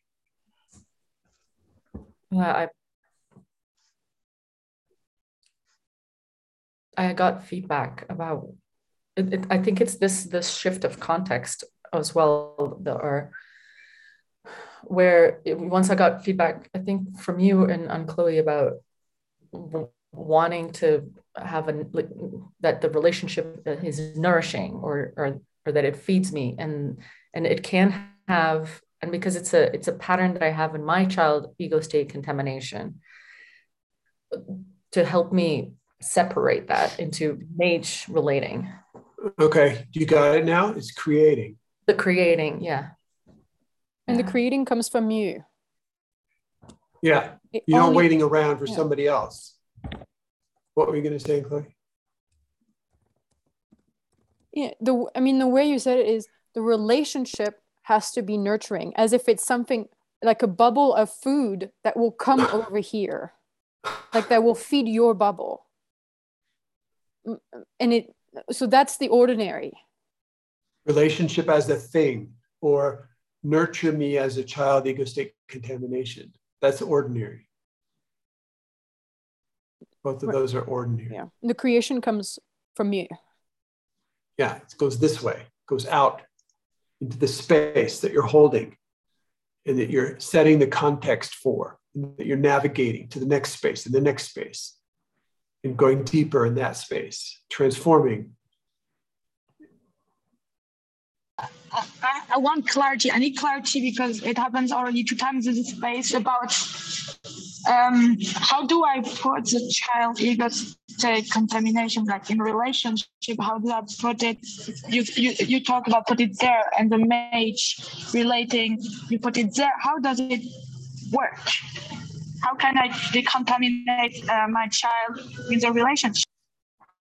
I'll just say one thing, but maybe and Chloe, you could say another thing.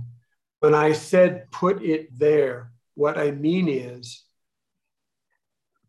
to clarify your adult ego state requires detecting behaviors that are from a different ego state that is a contamination of the adult ego state, that you contaminated as a survival strategy. And it works. But after you're 18 years old, the contamination needs to be cleaned out. And that's so that you can find the contamination by attitudes and behaviors, inner and outer manifestations of the child ego state in this case. So you behave, you put your head a certain way, you use certain vocabulary, you do postures, you do positions, you assume people will take care of you, you're needy, you're like that. Each one of those is a distinct child behavior. every single one of those child behaviors can be taken out of the adult ego state and put back in the child ego state where it belongs. It is not bad. It is not wrong. It is simply child ego state. So you don't have to destroy it. You do not have to kill yourself. You just move it over there to the child ego state. It is straightforward work. It is very clear. And if you do not do it, it does not happen. And then you stay contaminated. Does that help? Yeah, yes, just to repeat, when I detect a behavior, for example, the way I will look at person, then I concretely take my hand, I put it like on the side, and with purpose and intention, I say, okay, this is my child ego state. This is concretely how it works. Okay. Yes, and you hold it there. You can hold it there for minutes, for 5 minutes, 10 minutes. And then you let go gently and see if it will stay there. And if it comes back, you move it again. And you work on one behavior at a time. And Chloe and Vera. Vera first.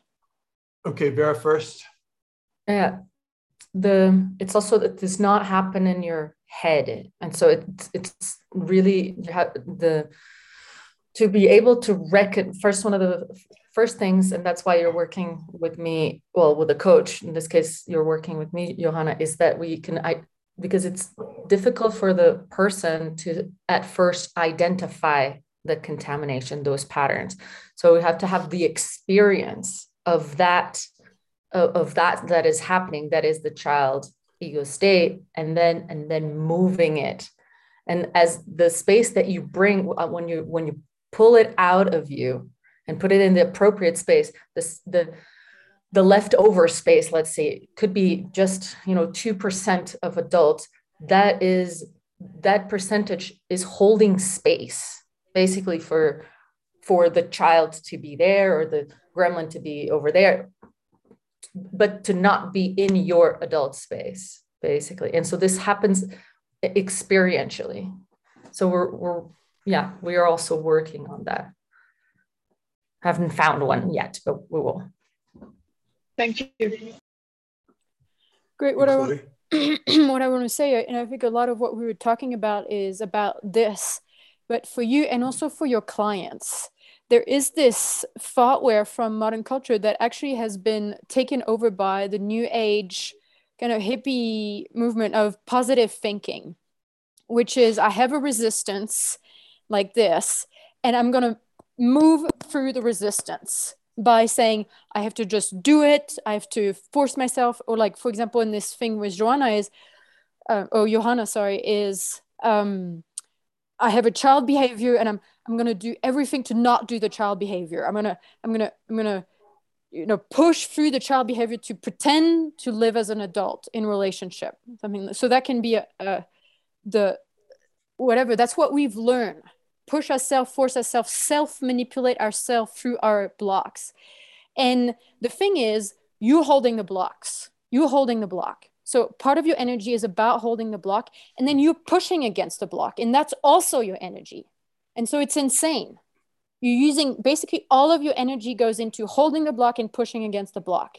And so what we're doing is take away the block. Work with the block. So work with the fear, the conclusion, the contamination. And then you don't have to do anything. And that's part of the article that I posted in the Mage group that I wrote a few years ago, is then you can finally enter being. And then the creation and the nurturing, the feeding creation actually emerges out of being and not out of doing something. But this is the doing something. Great, thank you. Okay, James, can we hear from you? Yes. The interaction between you and Magdalena Clinton landed for me. And I wrote down one thing in particular, which said, get close and do not eat shit. And also I realized a lot of stuff's been happening in my head. I've been doing a lot of stuff with the decontamination that's been happening in my head and in my own bubble. And my partner is a mage, and she will never be in this place. She will never come to this space.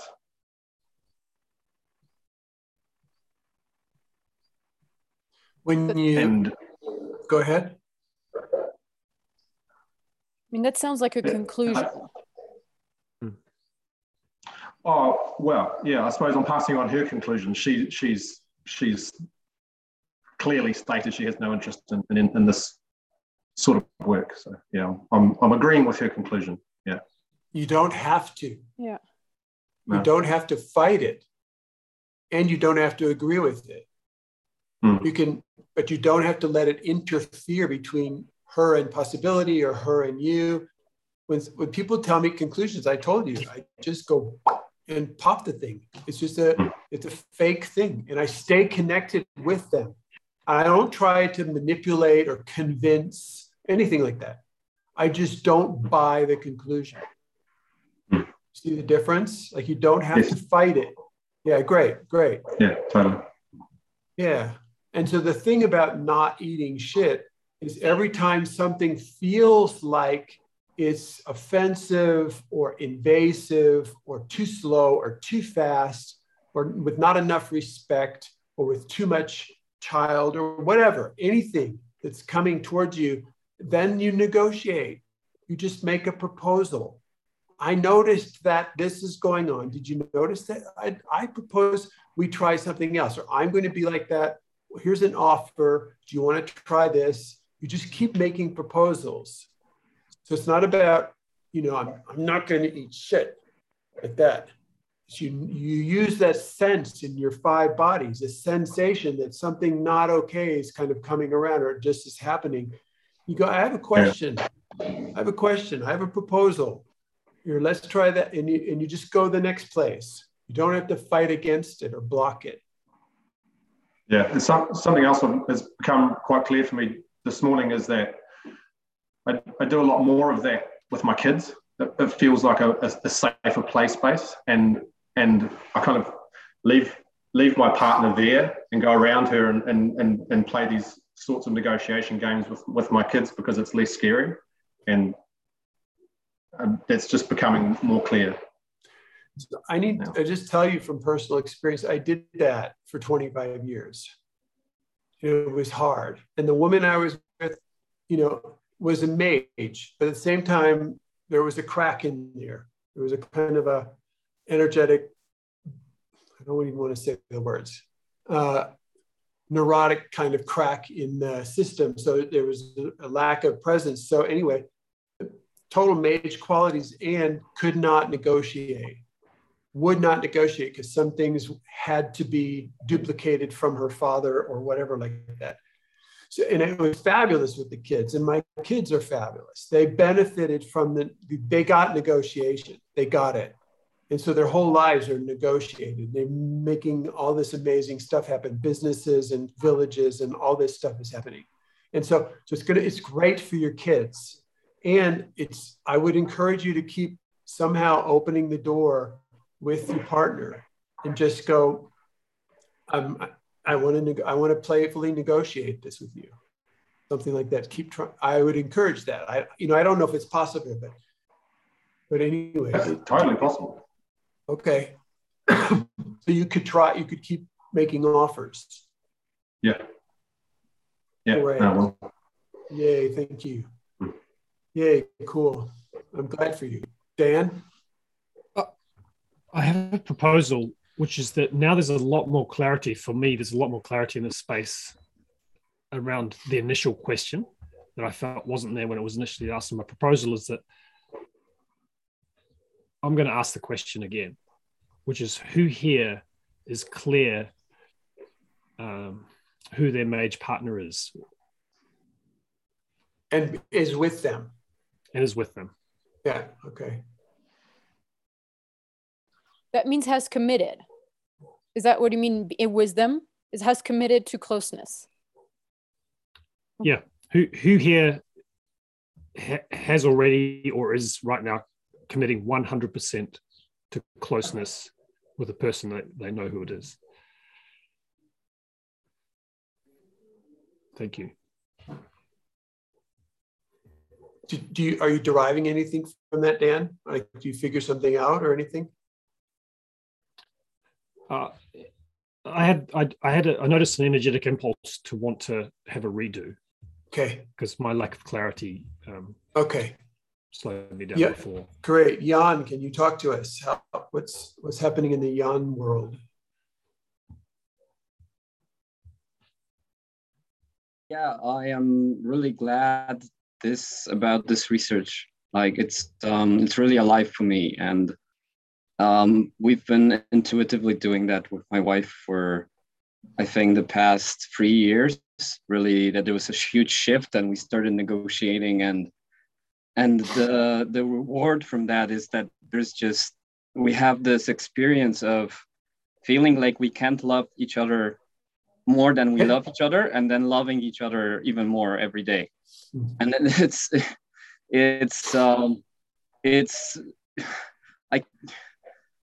just feel so glad about it. And it's like we can just look each other in the eyes, and there's like blocks going away, and there's just gratitude and sadness just from the fact of witnessing each other. And this is so alive. And for me, like really mage work for me was about that. This is it. And I'm so glad that this came up here, because I feel like much more at home. Like without it, it all felt clunky and story making and kind of like, but this is it. This is what the age of research is for me. Like, how are we? Sounds like a kind of conclusion to me. Well, this is definitely something I'm researching, and I'm glad to be there, and yeah, it's alive. Okay. Yeah, thank you. But watch out for that conclusion, all right? Because there's tons more spaces. There's tons more domains. Okay, really, tons more. Okay. Thank you for catching. Cool. Yeah, thank you. I wanted to hear from Martin and Marcus also, and after a while, everybody else. Thank you. Martin? I'm glad for opening this topic, because in a way I'm afraid that I will be repeating by Jan, but in a way it's I found the beauty of being with a woman and finding the relationship like negotiating and standing for myself, and knowing that actually my box is freaking out, and any moment I have the tendency like finding the slip to this my child ego state, and just bringing the back my adult, and coming back to negotiate and going for trips for adventures together, and I'm also like I'm having this sadness with me, which like sensing how I'm somehow being in a trap of something, being like having the clarity. Okay, I want to negotiate, and then falling in this trap. I'm not sure if it's my box or it's my fear of. I would not stand for myself. It's like this part is then winning. Like I would not stand for myself, so I would give myself too much in, so I'm going away. It's like edge which I'm observing by me. Could you just describe the trigger that makes you go away?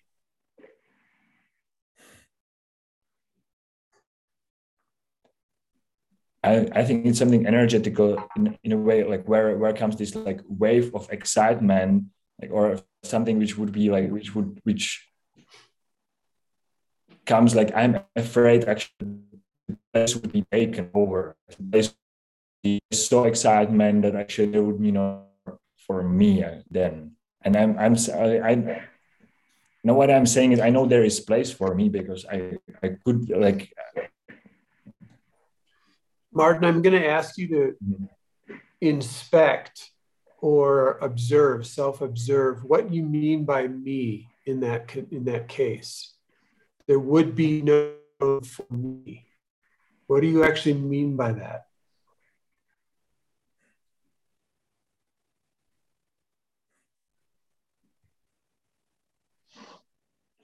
Then me is then like first answer is my child ego state or this child. It makes sense to me also. Yeah. Makes sense to me also that would be the contamination of the child ego state in your adult ego state. Now you have a way to find it. You have an exact crosshairs, in a target. You know exactly where that guy is, okay?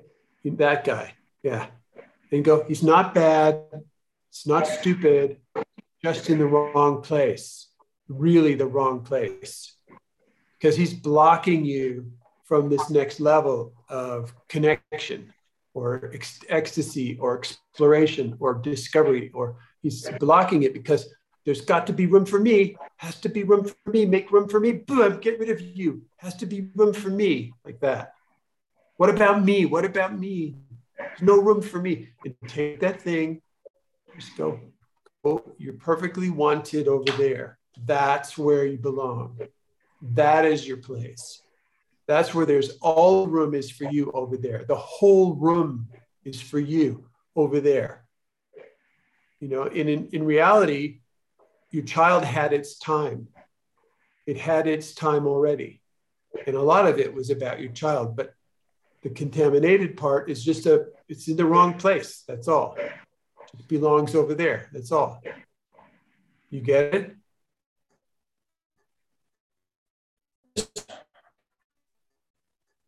Will you try that? Yes. Okay. Thank you. Thank you. Martin, yes, Martin, I have an experiment if you want to try it right now. Okay. And it would include to start with closing your eyes. Closing your eyes. And I'm afraid that you wouldn't be able to catch these behaviors, these either child behaviors or gremlin behaviors, because like you said, you're running ahead of them. You're running away from them. In your own self-observation, you're running away from them. So if just right now, even right now, when they're at work, you stop running and you turn around towards them. What's the sentence?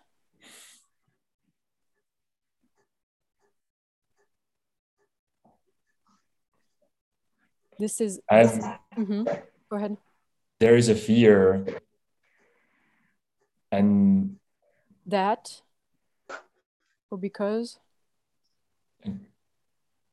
There is a sentence like, yes, do you see me? Do you see me? Like there is this sentence.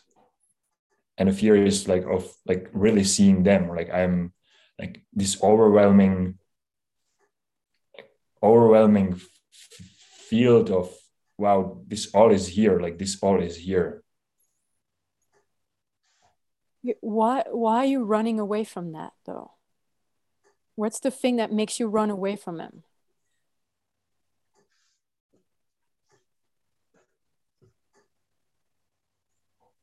Probably some kind of judgment. Yeah, there comes sentence like this is not how it should be. Like this should be working differently. Like you should. Like there is some kind of picture how it should be, or like how the life should be, or how the adult should be, and this is not the way. So, like yeah. So this is not how it should be. Yes. Okay, and I mean, what's the sensation that goes with that? This is not how it should be. What's the sensation with, what if it is really like that? yeah, there is a fear. If I would step into it, that I would not be accepted by society, that I am like, yeah, I'm like small boy or something. Like I would be not accepted by being in a space. And like if I would put myself in to this behavior and not to run in front, some like, yeah, playing a theater of adult. Yeah. Clinton? What I just got was, Martin, keep your eyes closed. And what it feels like to me is that you still have your point of origin located in the child ego state. Your point of origin, the place you wake up in the morning from, the place you know, every time you have a new experience, you eat an apple, you feel the cold wind, you have to make a phone call. It all starts like a point down into the child ego state. And the point of origin to me looks like a large brown carrot, like a 1 meter, sometimes 2 meter long, energetic brown carrot that goes from your center down into this context. And it seems to me that you still have your point of origin anchored into your child ego state. So you could move it whenever you want into the adult ego state. And it's a wrestling match. It's kind of a wrestling match. You have to reach down with 2 hands, with your eyes closed, energetically. It's loud, and it takes a while. I don't think we can do it right here in this call. I think it would be a emotional healing process. Is there somebody here who can hold space for that emotional healing process of moving? So Vera has her hand up. So maybe Vera, or also Johanna, they can hold space for you to do the process. You do exactly where you start, where you are now, and you get how your point of origin is anchored, planted, growing out of your child ego state. And you can pull it out like a carrot. It's a mess, it's loud, and you plant it again, the whole thing, as big as it is now, in the adult ego state. And then the child ego state is free to go back into where it belongs, in the child ego state. So, but if you have your point of origin there, it's anchored. It has no freedom of movement. It cannot go. So that might be a really valuable process for you to do. Whenever you're ready, you can open your eyes, Martin. I have a suggestion, is that before you do this point of origin process, is that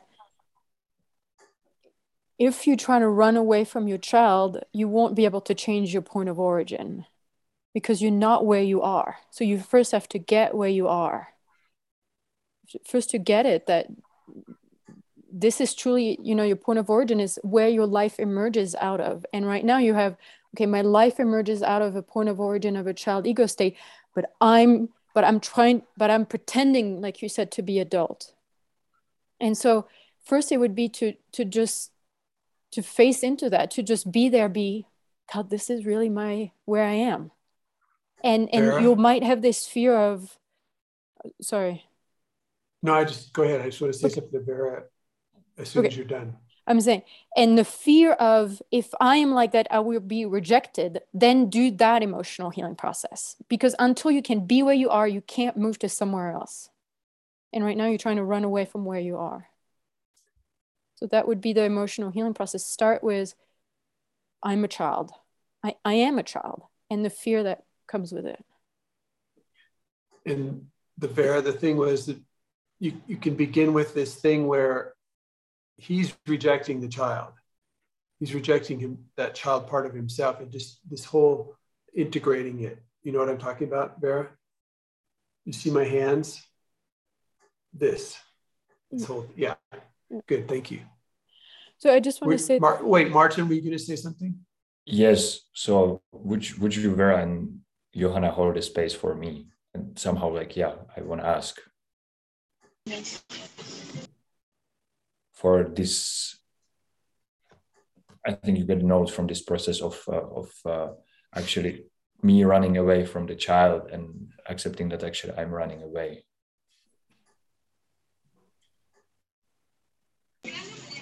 That was a question for you. Holding space for the reintegrating after that emotional healing process of the child, and then also the point of origin. Relocating the point of origin. So the experiment would need to go first that Anne Chloe has suggested. Great. So I just wanted to say, in terms of you guys working with people, but even yourself is, especially we've discovered for gremlin type 2, people who have gremlin type 2, such as Martin has a gremlin type 2, I'm pretty sure. Does that make sense, Martin? Yeah. Is that there's this thing of, I can't be bad. I can't be a child. I can't behave like this. It should not be like this. And then the running away from what is. And so you bring yourself or your client to what is, and to face into what is the resistance of being bad, being childish, being whatever it is, it should not be that way, like really big stuff like that. And then you can move, your clients can move from there. I want to have one more question, because I feel confused and I want to clarify. So Vera, you said you will hold the space for me for the second part, and so my task is to find someone who will hold the space for me for the first part, for accepting actually being a child. Yes. Thank you. The fear, whatever comes when you turn and I am actually a child. Yeah. Vera, so I'm not sure other people know how to do what I showed you. Okay. So I would really... Okay, so that... Okay. Yeah, could you do both? I'll do both. Okay. Can I be in this space? Martin, could I come in this space also yes. As a participant? Thank you. Same for me, Martin. Okay, yes. Well, what about you record it and then more people can watch it? Yes. Oh, thank you. I mean, Vera, we can put it on the Create Possibility. Great. Yeah, I think, there could be more demonstrations of both of those processes. That'd be great. Marcus. Yes. Go. What I noticed and what really worked out for me was when you were talking about the phase 1 and the phase 2. And already looking back, the last half a year or more, I noticed that I had built myself into this phase 1 for a long time now, into these borders. And it is a painful thing to realize now, every time when I'm noticing that, taking the border down means I have to learn how to negotiate. And this is really from scratch every time I take a new border, an old border down. Yeah.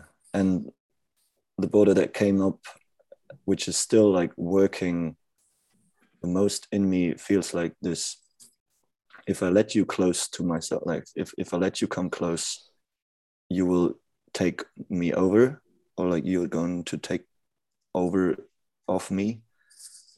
And this is this massive fear, and that it's still running parts of my life, this emotional fear of whenever I let another person close, I have to give up everything, everything of myself. Yeah. I mean, Chloe? Yeah, Marcus, it seems that you had a technology for boundaries, like a wall, like you were saying, but that you didn't know that you had a sword. Yeah. And so you can really shift to the sword and to be, that if you come to take something from me, you die. The person will come close onto the sword and will kill themselves on the sword. And you don't have to do anything. You don't have to pull the wall up. So that's maybe, do you have a Boken sword? Are you carrying around a Boken sword? No. Okay, I really think you should carry that. Buy one in Germany. It's like 10 euros or something. Can get it sent to your place, and for a month or something, everywhere you go, you carry around this Boken sword, and then parallel to the ground in your belt. You just carry it in your belt, parallel to the ground, not hanging down. It has to be horizontal. Yes. Are you right-handed? Left. Okay, so you're left-handed, then the sword is on your right side. Yes. Okay, because your gremlin is on your left side. As a left-handed, my gremlin is on my right side. I hold my gremlin with my right hand, and then I can take the sword with my left hand. Yeah. Yes, that's what I meant. On the right side. Because I was angry at I think it's this, at the lab or at the ETB. It's something is wrong about the painting. Because it doesn't work out. Okay. Anyhow. Well, if you figure it out, let us know. Okay. Well, yeah, I think she's holding the gremlin, and then she has where she has the belt thing to put. Oh yeah, the sword. The sword's on the wrong side. Yeah, she would do it like this. Yeah. I mean, it's a Western sword that she has in the first position diagram. The Archiarcha. What's her name? Archiarcha. Yeah, she's carrying a Three Musketeers sword, or a Jack Sparrow sword, whatever, which is often on that side. Okay. But yeah, it's not the Japanese on the left where it's. So there's people when they're doing this work, especially at the mage level, to have this discovery that actually all they are is the sword.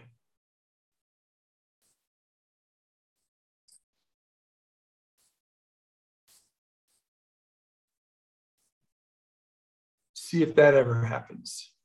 See if that comes to you. Yeah. Thank you. Yes, thank you. Hey, Marcus, it's so great to know you for this amount of time, because I remember when you were just walls, just a fence. I remember that. And it's so great to be able to be part of your evolution and to have you here in this space. It's really, I enjoy it. Thank you. And being able to get closer. Yeah. Same from this side. Cool. Great. Does anybody want to say anything right now? We haven't spoken to everybody. Who else would say something? Wants to say something? Yes, I will also want to share what I discovered my wall is, or my last What is wall. it? My last wall. What is it? Yeah. It's a fear. I noticed the fear of, in the end, she's just gonna want to kill me or destroy me. Or her gremlin, actually. Her gremlin in the end is just gonna want to kill me. And I feel like I'm still carrying this with me from the relationship with my mother in some way. And yeah, I will. Kian, can I ask you a question? Yes. What stops you from radical clarity? Particularly in giving instructions or explaining or holding precise space for transformation. What's stopping you from radical clarity?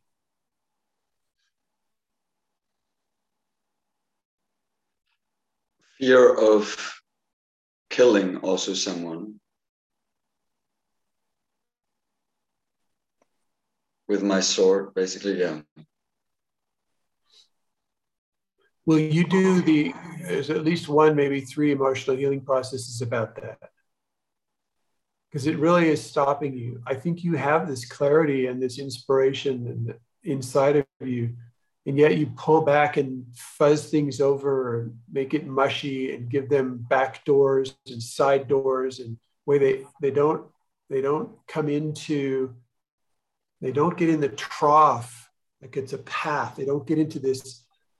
The procedure does not start for transformation for them because you don't arrange it for that for them. Like I'm arranging a procedure for transformation for you. Can you feel it? I'm clarifying, distinguishing, pointing you in the right direction, giving you a kick in the ass. And then you will do it or not do it. I don't know. But that's what I do. You're not doing that for people. Yeah. Because why? Yeah, I think I've made the experience of really hating people for where they are, and I don't want to use that anymore to bring clarity. And do you know your shadow principles? Yes, basically I used my anger about where people are to destroy them where they are. And at the moment, it's more like this. I really drop all that and try to come more from basically everything is like, I hold just this open space at the moment. Yeah, it's not working. It's not working. Open space is not working. Do you know your shadow principles? I didn't distill them, but I wrote down the ones that I believe I have. Yes.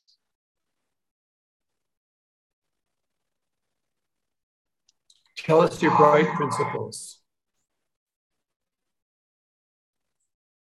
Okay, my bright principles is love, connect, and also I didn't distill them yet. I was in the lab with you and you were like, you're not ready yet. And so I have them.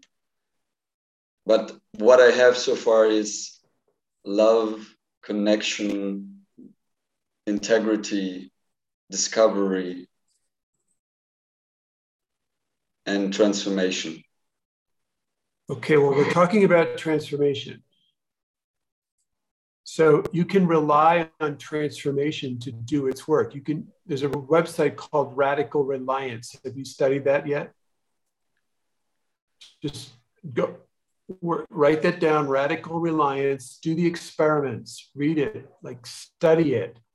Don't just breeze through it, study it. It's got good stuff in there. You can radically rely on transformation to do its work through you. And then you will not need to worry about your shadow principles trashing somebody out. Okay, practice radically relying on as a bright principle. Yes, transformation is the Phoenix process. It's the death and resurrection show. And Chloe? Part of radically relying on a bright principle, especially transformation, but others, is it will burn through you before it burns through others. And therefore your hate won't be available because it will burn through your hate before it gets to others. So you were not using transformation before. So it's learn to burn through yourself. And then from that burned place, you can deliver the power, the clarity to create the transformation that you've just experienced.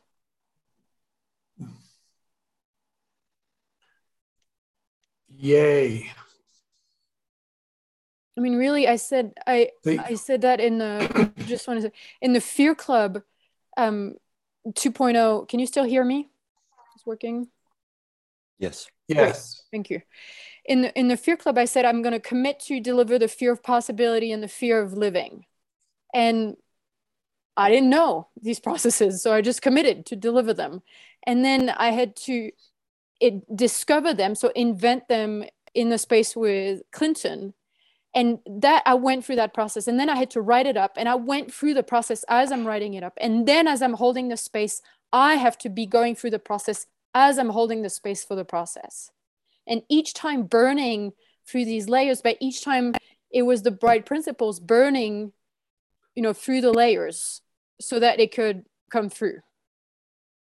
It's stuff like that. Thank you. Francis, you had your hand up? Yes. I want to say that my last wall is related to child ego state contamination. That's a little too scientific for us here. Can you be a little less psychological and tell us? Yeah. Everything that everybody shared here regarding child ego state has some resonance on me.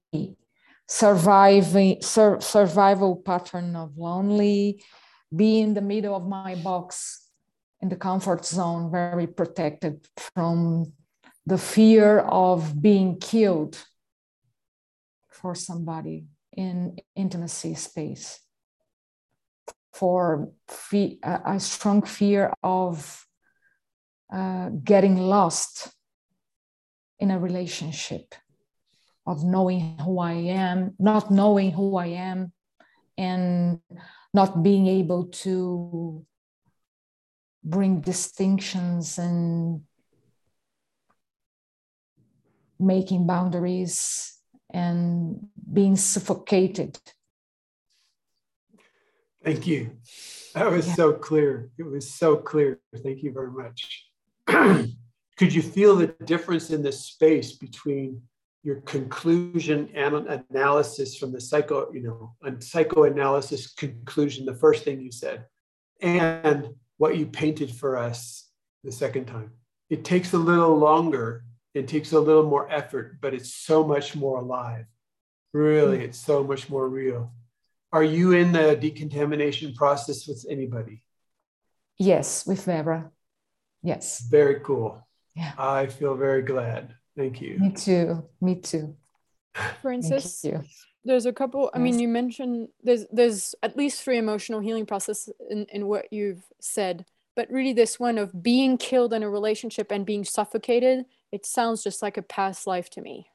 It just smells like that really happened to you. You were in some kind of intimate, probably mage-like relationship, and then that happened. So that would be one process for you.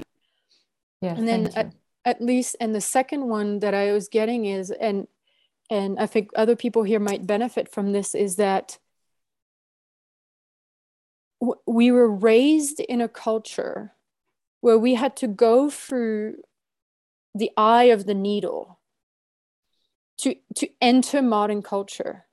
And so we had to leave our voice, we had to leave our trust to our feelings, our instincts, our impulses, our connection to Gaia, our connection to our forces of nature. You had to give that all away to make it in school with your parents. And then there's this gap that is created between who you are, what you really are, your feelings, your impulses, your instinct, all this stuff, and what you had to be, what you had to pretend to be. And this gap is huge. This gap is, and the way to go back out the eye of the needle, to drop and basically, Chloe, And Claire, I ask you to not use the phrase "the eye of the needle" for this. Okay. Because it will totally confuse people about what's on the Eye of the Needle website, which is it's an adult initiation Eye of the Needle. So what you're talking about is it's just a mere survival strategy. You're abandoning yourself, you're cutting off from this. It's not an Eye of a Needle thing, it's really a survival strategy. Okay. In any case, you had to drop everything. You had to drop everything. And so now there's this gap between you and the thing that you've put on. So I just did this with Aunt Chloe just now. You guys get that? I just negotiated a way to talk to you guys about the Eye of the Needle. I said, hey, I interrupted. I wasn't nice. I made this deal with her. She says, okay, and then keeps going. That's how it goes. This is how you negotiate mage to mage. All right, that was the demo. Not on purpose, but it was that afterwards I could see that's what it was. Great, thank you. Sorry, Chloe, for interrupting again. And so an emotional healing process, for instance, it would be to go in the gap, to go into the gap and to feel this pain of having had to drop this. Because the fact that you are not sure when to make a boundary, when to say yes, when to say no, when to negotiate, how to negotiate is because of because how far away you are from your heart, how far away you are from your emotional body. And if you feel the pain of this gap, you'll basically get closer to, your voice, your feelings, your connection with Gaia, what you are. So that would be a process you could do in the Mage Dojo. Thank you, Chloe. Thank you, Clinton. Thank you. Yeah, thank you. Well, Today's training. Was that a question for me? You cutting off. So anyway, we have 5 more minutes if that was the question. The question was, what are we going to do today in mage training? Okay, we have 5 more minutes.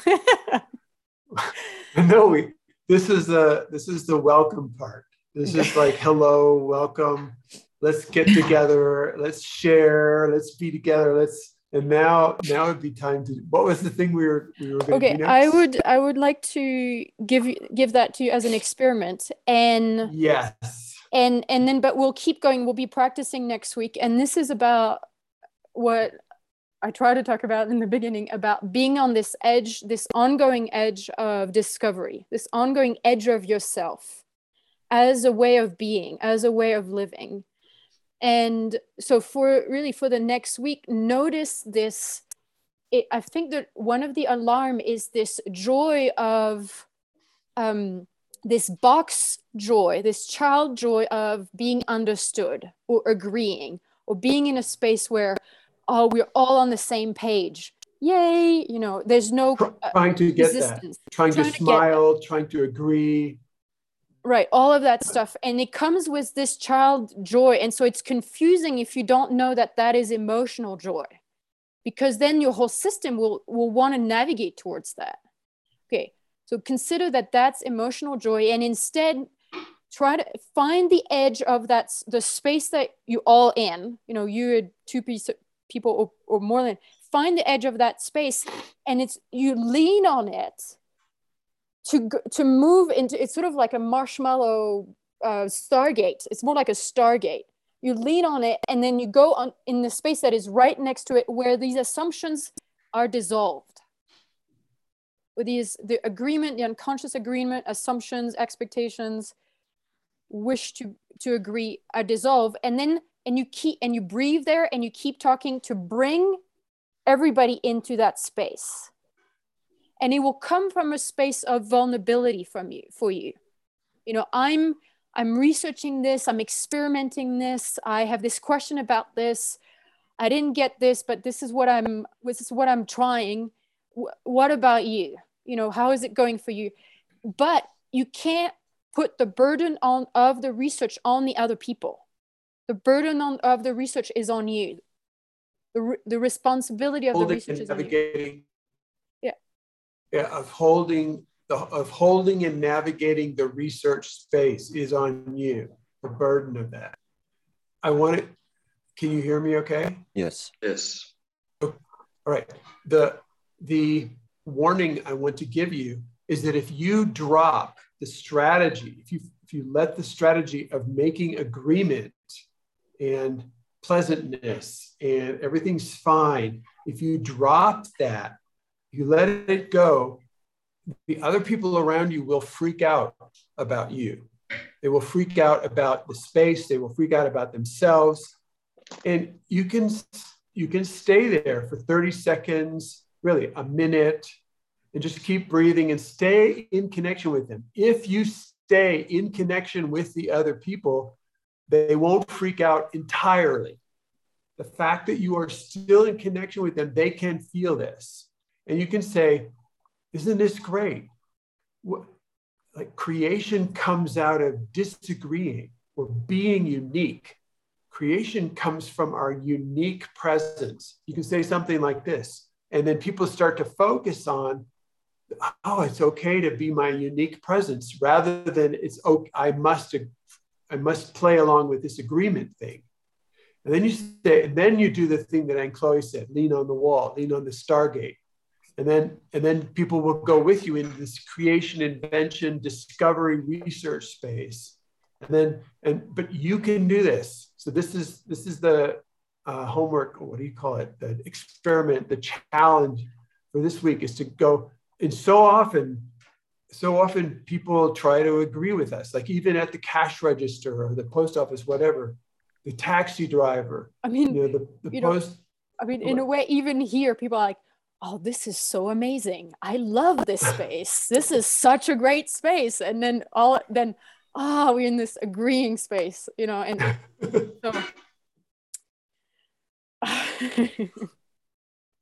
so So get okay with the volatility, the aliveness, the flexible, foment of the chaos, the wave, the ocean, the flow. Like just let the pleasant, like the agreement space just drop off. And it's a warm blanket sometimes. You don't have to always do it, but it's like you might discover how much it feeds you to be in the wild, free ocean instead of back in the harbor in some cozy little cafe wrapped up in a warm coffee and a fire. Oh God, maybe I should go do that. No. Okay. All right. Anything else before we wrap it up? Just one more hint. Just one more hint. You will have to give up knowing. Okay, you can't. The discovery space is a discovery space for you. Okay. Okay, that was it. Eva. That should be easy. I just want to pass on holding space for the EHP dojo on Thursday morning at 8. Who can do that? I will do it. Thank you. Thank you. And who will hold the space for EHP dojo on Tuesday, tomorrow evening? I will do it. Okay. Thank you, Francis. Thank you. These are German times, right? Both of you? Yeah. Yes. Okay, then. May John. Yay. We need a mage symbol. I don't know what it is yet, but it's something. Okay, see you guys. Nice to see you. It's great. See you. Bye-bye. Bye. Thank you. Bye.